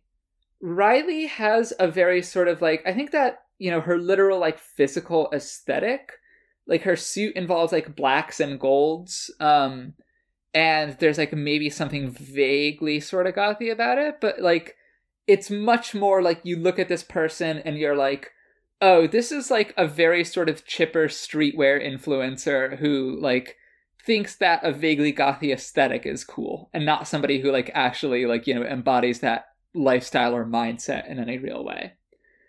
Goth prep cusp. Exactly. She's goth prep cusp, 100%. And let's see. So where does that actually leave her powers? She has, you know, kind of like the standard Superman suite. She has like super strength, super speed, super durability. She can fly. And then kind of like her big thing is that she can create and manipulate constructs made of hard light. And she does this by kind of like absorbing and channeling radiation that comes from the sun. Mm-hmm. So as far as like, you know, her doom triggers, I think that I chose overexerting yourself for like reasons that you'll see a little later. But that always just feels like a classic one of like, if you use your powers too much, then it draws the bad fate closer. And then frightening loved ones I like because, you know, I think that there is a real sense in which like you look at her and you look at her power set and you look at her attitude, and it is kind of like, you know, a very friendly, like, you know, teen fashion girl Superman type of situation. And it's not like, you know, she's like dark Superman in the sense of like Injustice or like The Boys or, you know, any of that horse shit, but like I think that there is a real way in which, like, in ways that she's not really aware of and that she can't necessarily, like, fully control, what's going on with her powers is a lot kind of, like, scarier than she kind of, like, immediately understands and realizes. But yeah, so she also has a nemesis who is somebody who like embodies her doom and is coming for her and can't be really defeated in a like long-term way. But that I'm gonna kind of like leave for discussion for a little later, because that kind of like gets into the territory of like, what's her doom all about? And then wait, where the fuck is the nemesis on this actual playbook? It's on the bottom of the first page. The bottom of the first page. Jesus, yeah, it's before everything. That's a weird place to put it. But yeah, it's another thing kind of like you had with your gosh, I forget what it was called, but it was your ability that kind of like lets you give yourself bonus. Yeah, game face. Nemesis kind of works mechanically like that, where it's like at the end of every session, answer the question, did you make progress on defeating your nemesis? The answer is yes. Mark potential, which is, you know, something that will eventually contribute to advances, is kind of like XP. If no, mark your doom track. And the way that the doom track works is that whenever you hit one of those 2 triggers, you fill up the doom track. When it fills up entirely, you clear it and take one of your doom signs. Your doom signs are those things that I mentioned earlier where they're like abilities that key off of your doom. And specifically, like, you get more powerful and versatile and capable of doing a lot of cool shit as you get closer to your doom. but it also obviously brings your doom closer. You start with one doom sign. The one that I have here is called Bolstered, and it says that I can mark my doom track to use any adult move. Adult moves are something we didn't talk about, but basically, like, because it's a PBTA, like, all of the moves that you can do, like, the basic moves are kind of like, you know, you won't solve a situation instantly. You can't, like, lay someone out with one attack. You probably could do that to, like, standard people, but you just wouldn't roll for that. But, like, you can't take down a supervillain with one attack. Adult moves let you do that, pretty much. They let you kind of just, like, if you've met a certain circumstance or a condition, just say, no, fuck you, I win. And Riley can just do that literally whenever she wants, at the cost of advancing her doom track. So I feel like she's on a raw power level, like, probably a lot more powerful than Aurelia/Mary. But it is this sort of thing that, like, you know, comes with a very steep cost that, you know, would be revealed at the start of the campaign, and that ties into her doom. But I like that idea. I like it a lot, of, like, being able to just be the strongest person in the room in a way that's going to really, like, have consequences for you long term. What I like about all the doom signs is that, like, they are a bonus, like, they're good for you, but they also make your doom go faster, because they all cost, like, a point on your doom track to like, make work. Yeah, and it kind of, like, means that you accelerate towards your doom as you go on, because, like, at first, well, I only have Bolstered, that means that I can only intentionally accelerate my doom track in this specific circumstance. Mm-hmm. But if I have, like, 3 of these abilities, then I have so many temptations to accelerate my doom track. Mm-hmm. So it's really cool. I like it. Yeah. And the last thing that we have that's unique to this playbook is called a Sanctuary. It's a place where you can rest, recover, reflect upon your powers, choose and underline 3 features of your Sanctuary. I chose, as my Sanctuary itself, personal quarters in a hidden Parhelion project library. The features here are a power battery, a meditation space, and art, music, and food. I chose that last one especially to kind of, like, you know, again, give the impression that she wasn't, like, kind of raised in a prison, right? It wasn't like this harrowing thing, except the way that, like, you know, the way that we treat, like, you know, valuable children in general is harrowing. But yeah, like, I think she has, like, a very nice space that she can withdraw to. And then it has 2 drawbacks, and the 2 that I've chosen are draws dangerous attention and tied intricately to your doom. Last piece here, I've got my moves that I've chosen from other playbooks. Both of these come from the Outsider playbook, which, again, we talked about how the Outsider playbook kind of sucks. There are a few interesting moves here. I took them, but I could not imagine playing it as, like, the core of what was going on. The ones that I have here are the best of them. I took this one actually because, like, you kind of mentioned before we were on the air, like, Mary seeing Riley in part as being, like, the heart of the team. Because, like, I think that she does, for example, like, really do a lot to try to, like, you know, create team cohesion, and she'll, like, invite everyone out to, like, you know, social events. Mary doesn't come along necessarily, but Riley does really want to, like, think of the team as, like, a group of friends as well. But that involves the mundane stat, which, or a mundane label, which, I didn't actually get to my labels. Those are +2 danger, +2 freak, +1 savior, -1 superior, +0 mundane. Not a whole lot of mundane, which is the thing that's usually used for, like, comforting people and relating to them. But this one says, if I comfort or support someone by telling them how they exemplify the best parts of Earth, roll +freak instead of +mundane. And obviously that works a little differently for Riley because she's not, like, you know, she grew up on Earth, right? Mm-hmm. She's not, like, you know... She's, like, telling someone why they exemplify the best parts of, like, being normal. Yeah. Why they exemplify... Yeah, because, like, she's... You know, again, even though, like, she did grow up on Earth, she grew up in a very sort of, like, obviously weird superhero way.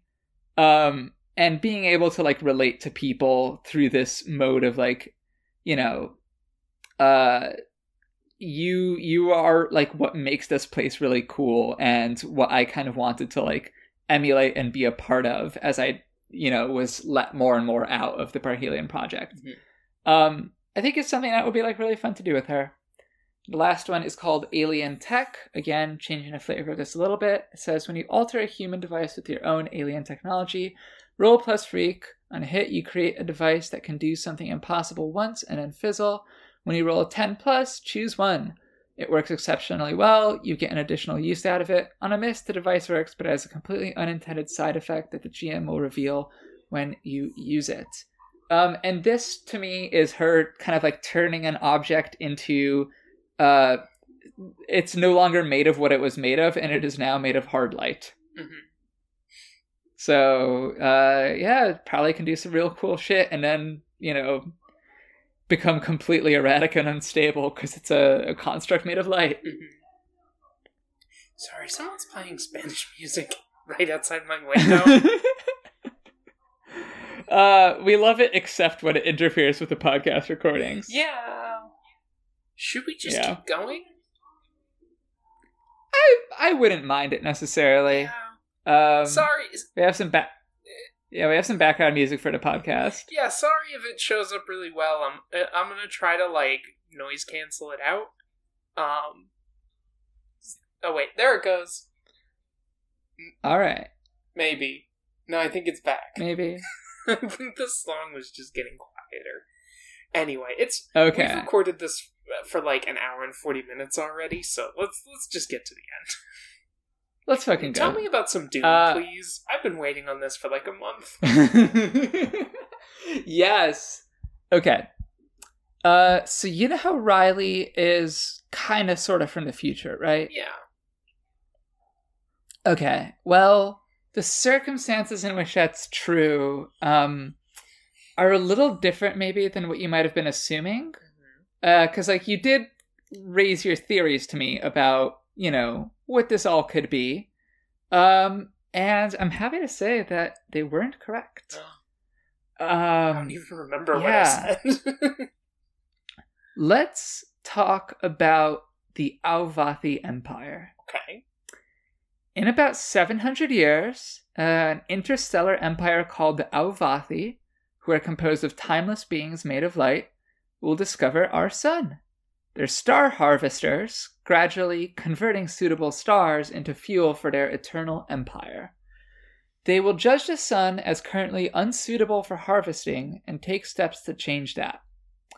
They'll send instructions back in time to the resident of a nearby planet, that's Earth, at around the height of that planet's power.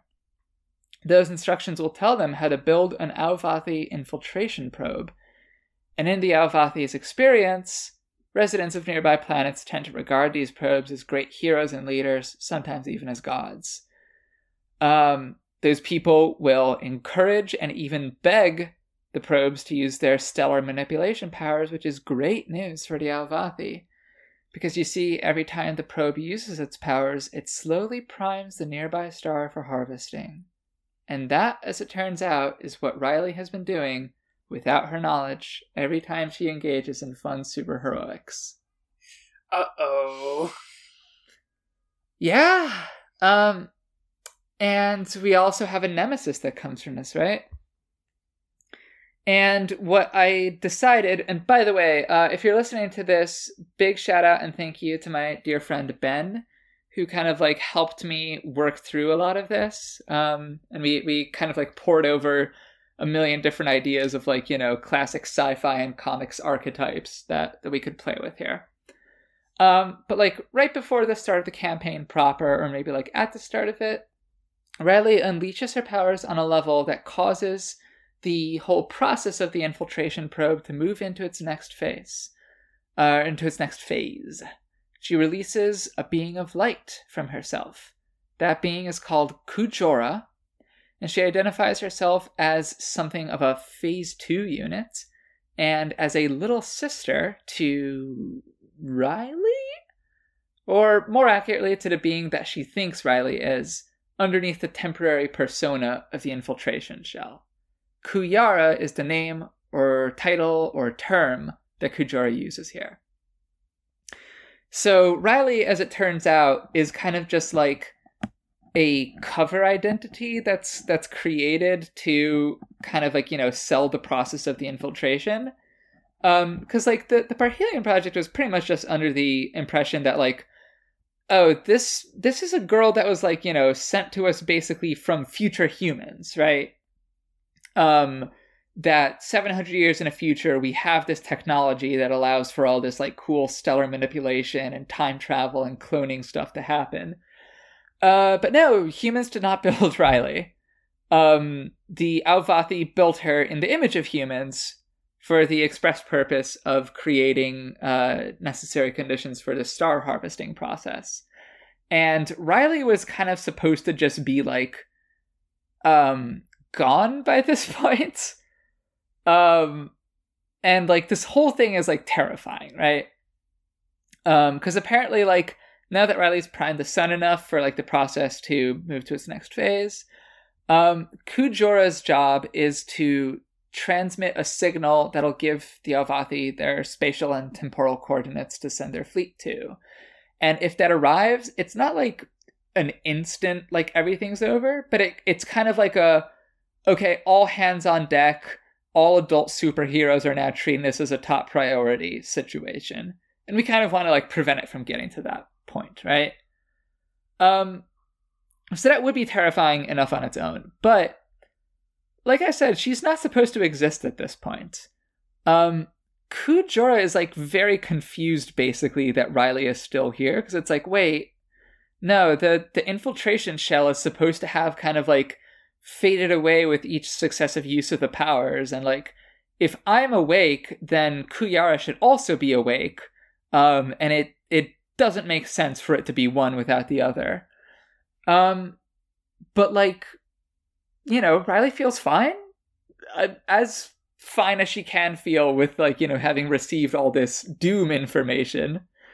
But it is this like very weird situation that she's facing where she's basically been told that like in a real sense you don't exist, and if you keep using your powers then you'll probably exist even less. And she's kind of like trying to figure out what she wants to do about all of this, right? Like, is using her powers to fight her new nemesis just going to make things worse by like bringing Kuyara to the forefront and giving her control over this body and these powers? And more importantly, perhaps, did she really waste most of the time she has in this world being too scared to tell Mary how she feels? Oh no. Yeah, that's kind of the situation that she finds herself in. And I would love to hear what Mary thinks about all of this. Okay. So. Uh-huh. I think Mary's, I think her main reaction is something like, her gut reaction, okay? We're talking first order thinking, okay? I want to be clear. Not using her most, like from Star Wars. No, like neurology. But I'm talking like, this is not using her best and full brain here. She's just kind of okay. Let's hear it. She's like, that's just what being a kid's like, man. It's like everyone telling you gotta do stupid shit that you don't want to do. This is not good for you, but it's good for them. So like, fuck them. Whatever. Man, let's go beat up your little sister, man. That's so much. That's so fucking much. Is she wrong, though? It's stupid, but is she wrong? She's not like 100% wrong. She's like 60% there, right? Yeah, I think 60 is about like a good estimation of how much she got things right. I put in a lot of like mans and stuff there. That's not actually how Mary talks, right? But for sure, like, I think like, see, the messed up part about it is I think it probably. So I was very interested when like I brought this question up about like which label would this nudge upwards And I feel like it's probably mundane, which is a very weird one and not what I was expecting. I think so, too. But it does feel like a great moment of, like, nudging up mundane by just being like, yeah, this kind of happens to everyone. Like, you've got it bad, but, like, not in a way that's, like, completely foreign to me and, you know, other kids who have shit bad. Because, like, I think this is the weird thing, is that, like, Riley's situation is basically what Mary is afraid that her situation is. That, like, Riley is the one who actually has this, like, dark secret that, like, recontextualizes, like, who she is and, like, what her purpose is, and then, like, ties her to something that is, like, bad and wrong, you know? Yeah. And I think partially, like, this reveal, I think probably, like, a lot of what it does is, like, Mary, like, force Mary to have this internal thing of, like, man, my problems are really stupid, huh? Like, the things I was worrying about were, like, not important. Yeah. Not that important. I don't have any star empires that are, like, you know, using me as a fulcrum for anything. I just have, like... I can't stress enough that sometimes my hands are like tasers. And like, once I got really mad and spat lightning. Yeah, it's like, I guess the, you know, U.S. criminal justice system is fucked up in a similar way to how, like, a star harvesting empire of you know, hard light time travelers is, but in other ways it's not. Yeah, and so, like, I think the better version, the, like, second order thinking of this is, like, you know, thinking, like, I am not secretly an alien infiltrator unit, but sometimes I feel like an alien infiltrator unit. And they think, like, and they think this means that I can be here for my friend / girl who has a crush. Maybe I have a crush too, but, like, I think, like, her resolve would be to, like, be there for Riley, and to be like, you know, we don't know, like, why you're here and why you haven't, like, turned into, like, a different, like, a true alien, like, harvesting unit, but, like, you haven't, so that means that's not what you are, you know? Like, for sure. So, and then, like, you know, like, being there and, like, comforting her and being like, okay, do we need to beat up your little sister, though? I mean, she's gonna be transmitting signals to the little to sisters bring this are always empire doing down. that.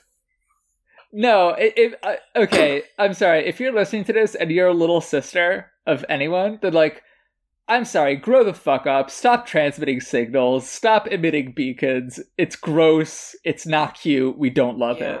Yeah.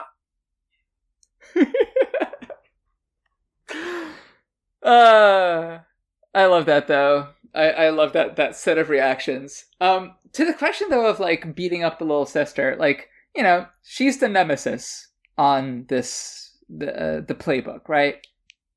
But I think that there also is, like, a sort of complication here, because I think in one sense, you know, Kujora is this very, like, ruthlessly dedicated and loyal person to this, like, horrible and, you know, genocidal goal.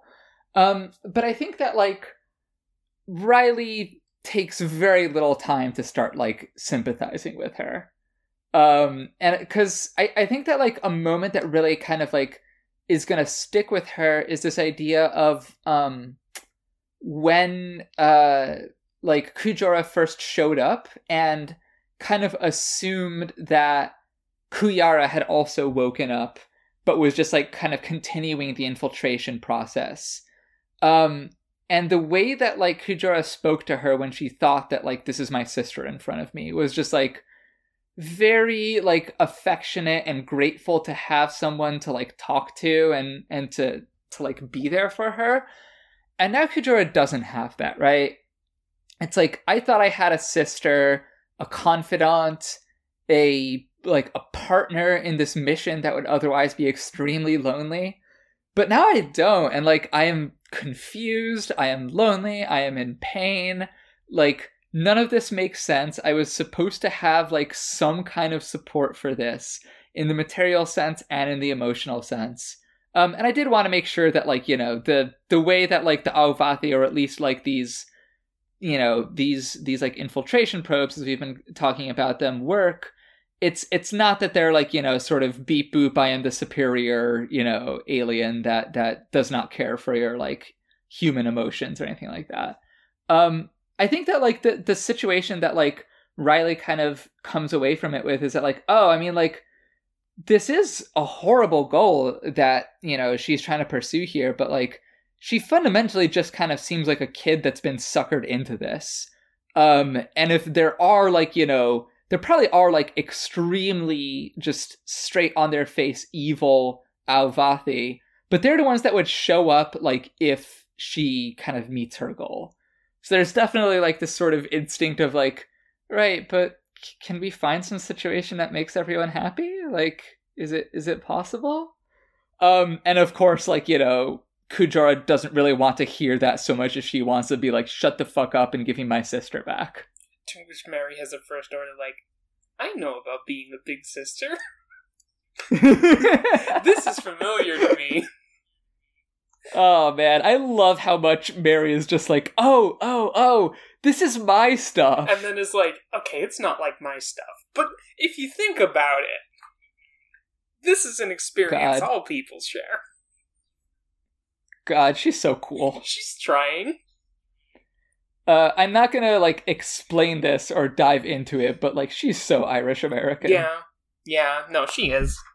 Listen, I'm writing this from, you know, ethnic knowledge. That's right. One of the worst white ethnicities that you can be. Yeah, you know, you said it, not me. Fine. Listen, if you're an Irish American, grow up. Yeah, that's childish. It's childish. Quit the police force, bitch. Yeah. I believe in like an earlier version, you were considering having like Mary's parents be on the police force, but you were just like, no, that's like either too on the nose or just uninteresting. Yeah, or... I was gonna have Mary's dad be a cop, but then, yeah, like you said,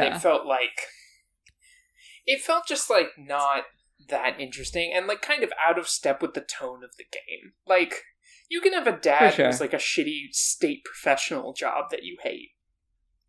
But like, yeah, absolutely. You know, cops and superhero stories are like something else, you know? Mm-hmm. Yeah. Even when they're bad cops, they're like not the specific kind of cop that I wanted Mary's dad to be. So, yeah. Okay. By the way, I think Mary's dad is like fine. He's an annoying liberal.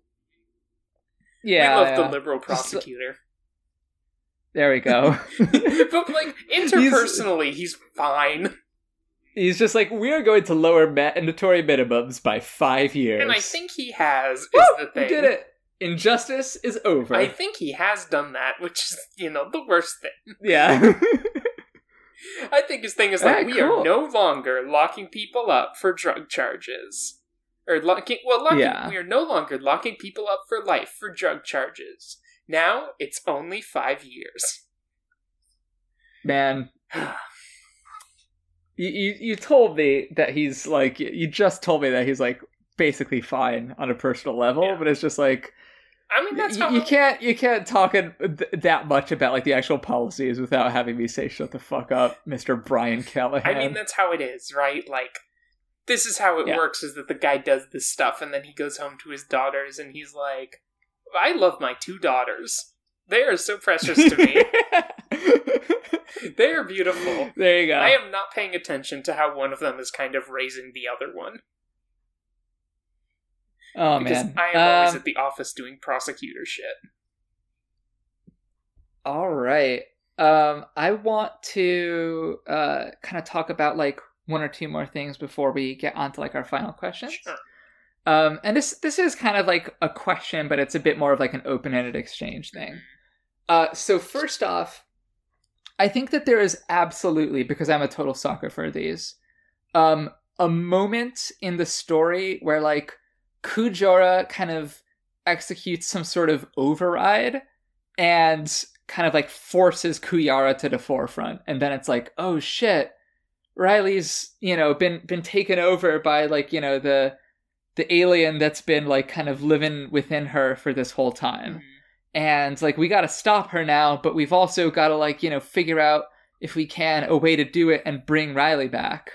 And how does your pal, Mary Callahan, aka Aurelia, feel during that whole circumstance? Well, first of all, she's not my pal, she's my daughter. Let's get that straight. I'm Mary Callahan's dead mother. All right. Hello, Mary Callahan's dead mother. Change your display name to that, and I'll believe you. I'll do that on Twitter. And it won't make any sense for like a week. Yeah, and I'll change mine to Feature Girl Hannah. So I'd like to draw your attention to Mary's move called Game Face, which starts when you commit yourself to saving someone or defeating a terrible enemy. I was waiting for that to pay off. Fuck yeah. And I think that is the start of a long and like harrowing series of events. Which not too long. I'd like to get back to playing the character at some point. Just a harrowing series of events. A climactic and harrowing series of events. Which end with Mary being like, okay, this is not normal to do for another girl. Okay, when I get her back, I'm going to not be a coward anymore. And then I think she probably like lightning zaps Kujora?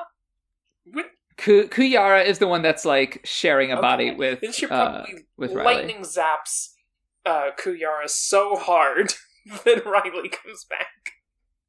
And we love to hear it. Don't ask me the exact mechanics of it. No, it's you have something that like manipulates energy. I have something that like creates constructs of light, which is a type of energy. I think it would be sick if actually Mary absorbed Kuyara instead. Oh man. Oh, that's a lot. That is a lot. Okay. I'm super interested in figuring out what that means, but not on the podcast. First of all, one of her eyes changes color. Oh man. Come on. To purple. Because that's what Alvathi eyes are colored. And then imagine the Alvathi getting here and being like, what the fuck? What happened? Fuck. Yeah, it just feels like a big problem for everyone. It just causes an issue. Yeah, I also feel like, okay, I think that probably the way in which this happens is that, like, Riley is kind of, like, getting ready to confront Kujora, and is kind of, like, probably in a moment where, like, her labels have been fucked with enough that, like, she kind of feels like, oh, this is my responsibility. I'm the only one that's, like, strong enough to take her on, and I'm also, the one whose fault this is, so I have to do this. And I think that, like, before she goes, she kind of, like, tells Mary that, like, I kind of gotten the sense that you don't like me very much, but, if I'm finally gonna admit it, I really like you a whole lot, and this might be my last chance to tell you that. And it's always made me really happy to be able to fight alongside you and fight for you. Bye! And then she, like, zooms off, like, too fast to really be responded to. And I think that, like, as you said, after she comes back, that Mary is very much in a position of, like, I finally have to, like, tell her, basically. And I think that if she does, that, like, Riley would, to borrow a term from a great and wise thinker, her first order reaction would be to be like, what the fuck? You like me back this whole time? It's just like shove her really hard and just be like, you mean I was pining for nothing? Well, not for nothing. And it's just like, oh yeah, that's easy for you to say, bitch. They probably do get in another fight. I think it's probably like Mary's confession is going to happen in the immediate aftermath of absorbing her alter ego ? Yeah, and then they're gonna get in another fight, which will probably end when Mary just like collapses from the first good punch. We're gonna make this so fucking teen melodrama. It's more like teen comedy at that point. It can be both. Yeah, like, it's a serious scene up until, like, Mary gets hit once and is just, like, laid out. And she's like, oh yeah, by the way.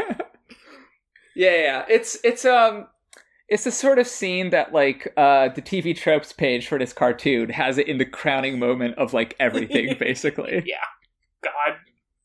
Oh, boy. Shout out to TV tropes. Love you guys. You're very stupid. I hate you guys. Don't let that stop you. Dude, if you're on TV tropes, grow up. Get educated.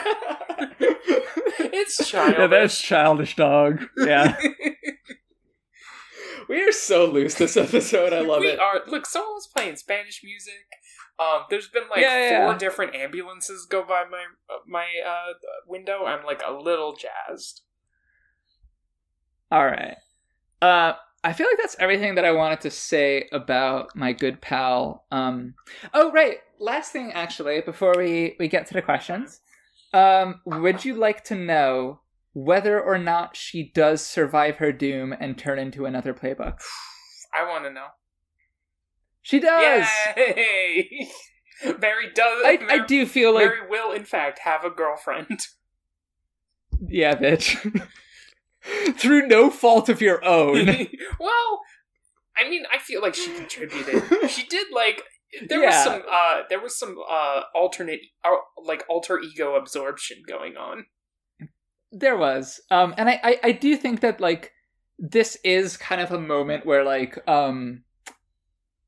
Riley finally kind of works up the courage to not only, like, you know, really tell her about it and embrace, like, the relationship, but also to be able to, like, give Mary shit back. Mm-hmm. I think that, like, the dynamic is fundamentally similar in some sense to the way that it was before they got together, but, like, I do think that Riley is, like, a little more able now to just be like, you know, bitch, you act like you are so cool and you are so above everything that I'm doing, and I know for a fact that you are just as much of, like, a embarrassing teen as I am. Because now Riley has, like, direct experience, you know? For sure.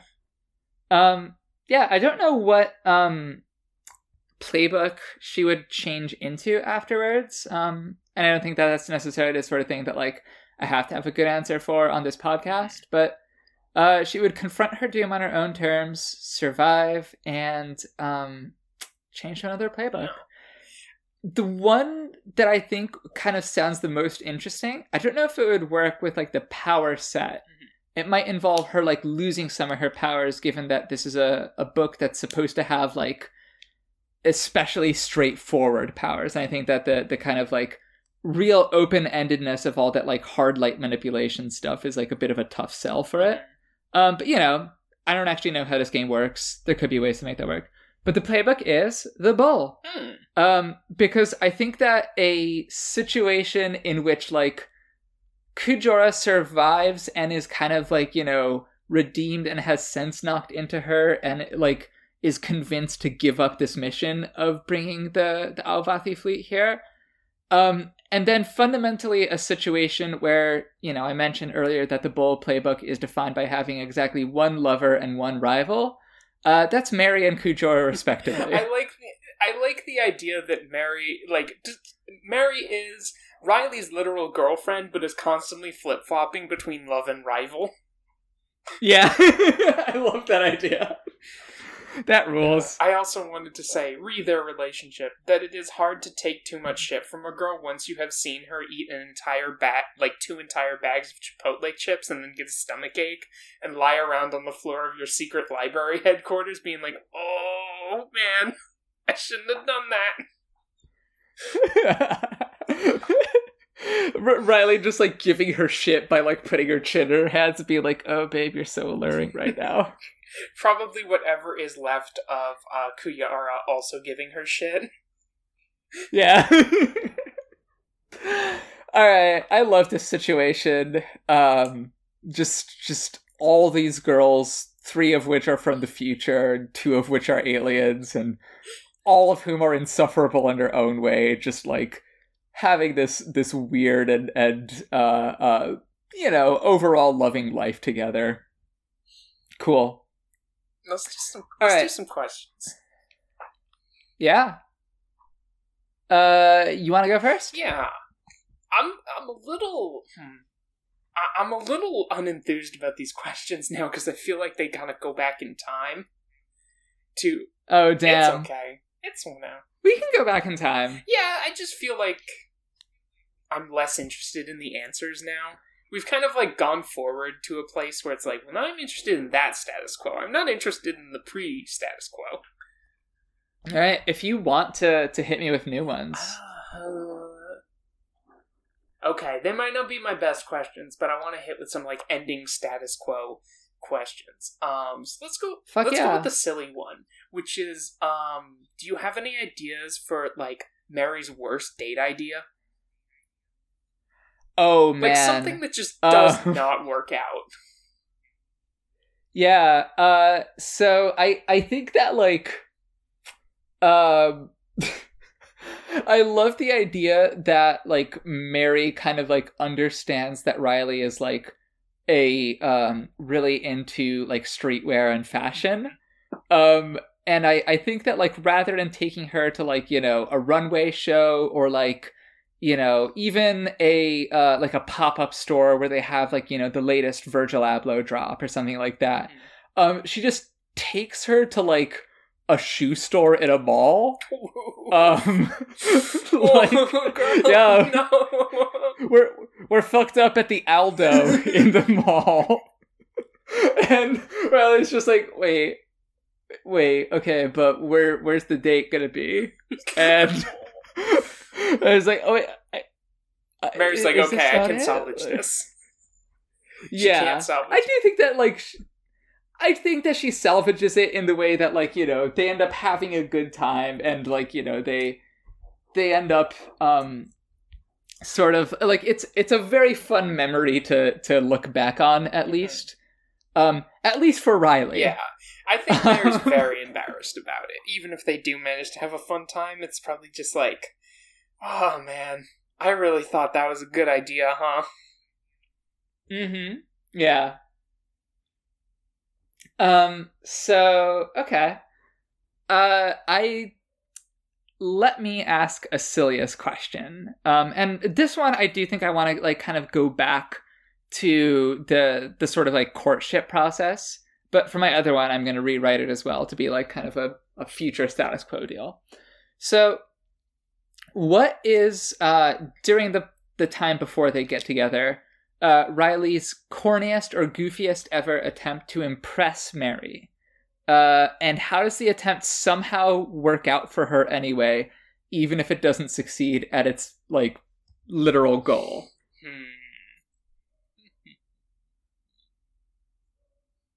You're being kind of an imp. No, I'm not cackling. I'm thinking. These are thinking noises. You can do both. Okay. So this is going to have kind of a sinister edge, given what we know the purpose of Riley's powers are.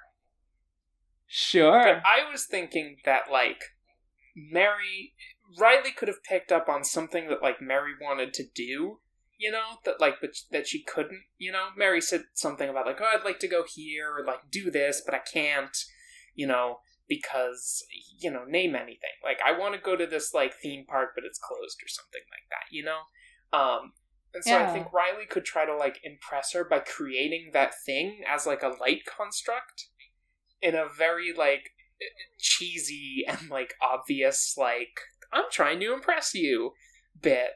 Yeah, she's definitely thinking to herself as she does this, I'm so gallant. Yeah, like, ooh, I'm gonna make this, or, like, I know what it is. Mary has to miss, like, a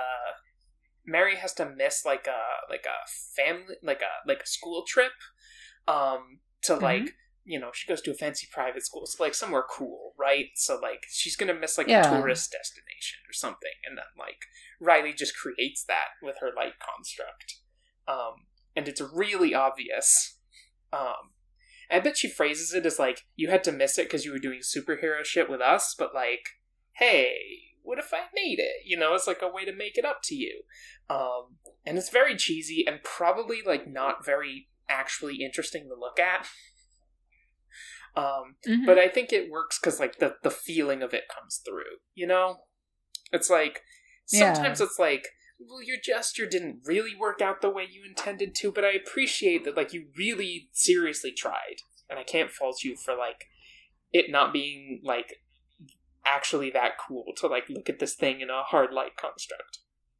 Because there's like not the detail of the actual thing. For sure. All right. Do you have a serious question for me? I mean, so feel free to veto this, because I know you said you weren't super interested in figuring out what, like, the absorption of Kuyara would, like, mean. But I would be interested, like, in, like, what's, like, a side effect that Mary just, like, deals with for the rest of her life from that. Yeah, I think that she kind of, like... this might not be the only one, but the first one that I can think of is that she kind of gets, like, flashes and visions of the Aovathi Empire, in ways that, like, both kind of feel, like, really terrifying, because, like, it is this, like, you know, universe-bestriding colossus of, like, we are going to convert everything into an instantiation of ourselves, and, like, it doesn't actually matter if we, like, burn out every star, because, you know, we are... like time-traveling beings that can just like loop back into our own pasts and kind of like incorporate everything into ourselves. But I think that there's also like really magnificent stuff in there. And I think that like getting these little like kind of glimpses of it is something that like notably Riley doesn't get these glimpses. Because like she didn't have the same type of like, you know, forced absorption like situation with Kuyara. And I think that it's like, you know, we have one person on this planet who has anything more of like a concrete experience with it, of like what the Aovathi Empire is and what it's supposed to be. So I think that there's like definitely moments where like it would be up to you whether she would act on it, but I think that there's this, at the very least, this temptation to just kind of like approach Kujora and kind of awkwardly be like, so what's the Empire like? Okay, so I saw a Dyson sphere, but like a fucked up Dyson sphere. But like a cool fucked up, you know? Yeah, and like Kujora's immediately like, oh, one of our fucked up Dyson spheres. Yeah, those are awesome. Yeah, those are, and Mary's like, it is kind of cool, but do you ever think about how it's kind of fucked up? Yeah. So like I think that this kind of like transitions well into my kind of like serious question, which is I feel like it's definitely something that like goes beyond over time that initial like moment of pity, so to speak, of just being like, oh, I saw how like, you know, desperate and lonely you are and how much like, you know, you're not the architect of how fucked up this is. You're somebody who's like victimized by it the same way that I am, in a sense. In a very different sense, realistically, but you know, we've established that these teens love to do the sort of like, what you're going through is just like what I'm going through, even when it's like 60% true at best. So, but the question is basically like, you know, I think that like, Riley really tries to make efforts to have like an actual relationship with Kujora after, you know, things kind of progress from like that nemesis state to that rival state, basically. And how does that relationship actually like look? Like, what's the dynamic between them? You know, like, is it, you know, it's clearly not like, you know, all roses, because there's some kind of tension still that makes it a rival, but like, what is it like between the two of them now that like Kujora is just here and not actively trying to end the world? So what I'm kind of thinking about is like, I think the thing is like, if Kujora was a player character, she would probably definitely be like an outsider. I think she has this kind of like But, like, the outsider also calls you to, like, ask whether, like, are you a cheerful, like, Starfire type alien where you just love being here and love, like, learning about the Earth? Or are you, like, a haughty kind of alien where you think you're better than everyone? And so I think Kujora is definitely that. And I think that's where a lot of tension comes from, is I think for a long time she kind of sees herself as being, like, stuck on Earth and kind of stuck with, like, Riley instead, and, like, kind of Mary instead of Kuyara, because that's how that works. And there's, like, flashes of Kuyara that come out at some point, but it's still not, like, a replacement for it.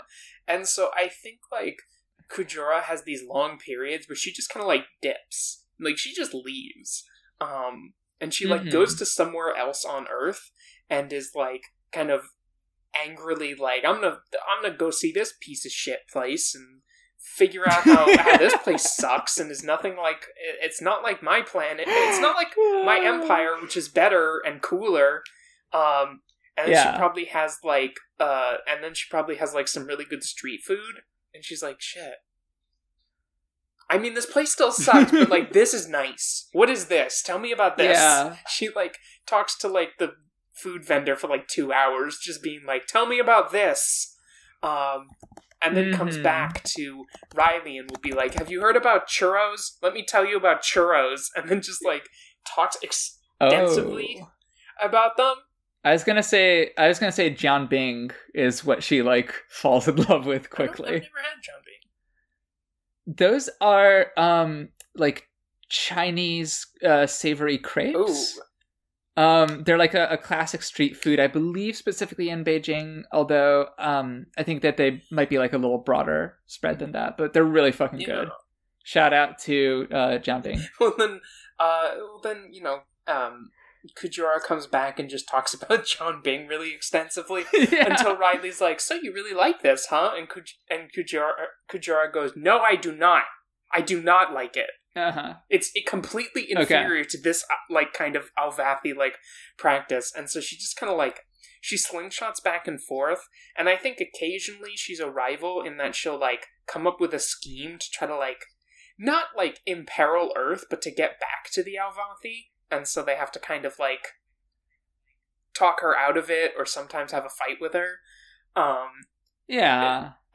But, like, I really like that idea that she's, like, been convinced at the very least that, like, okay, well, like, you guys are enough of, like, beings with like heaningful consciousness that, like, I probably shouldn't, like, cause your extinction, but you still suck way more than the Alvathi, and, like, it's really frustrating that you can't, like, perceive time in the way that I do, and you can't, like, I try to be part of this, like... I get an idea to open a wormhole in the sky to go back to the Empire, and that would be completely fine, and everyone gets mad at me about opening wormholes, even though the Alvathi can open wormholes whenever they want, and it's never a problem.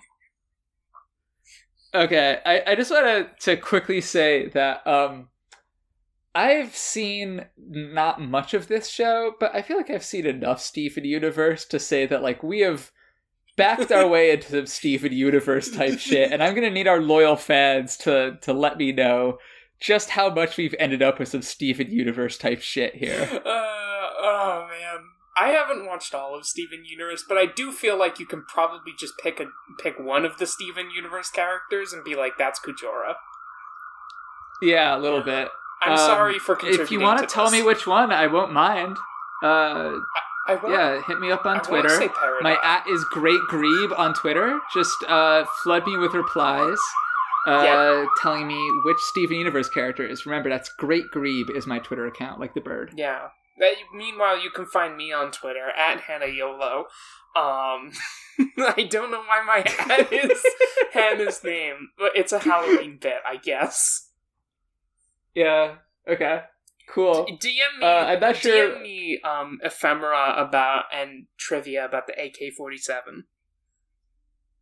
Yeah, cool. I'm not sure how I'm supposed to, like, not want that. I don't know. I couldn't think of a good idea.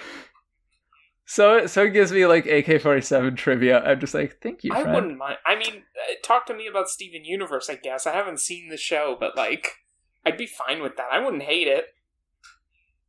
All right. So we're at the point of the episode where we're just like plugging our Twitters.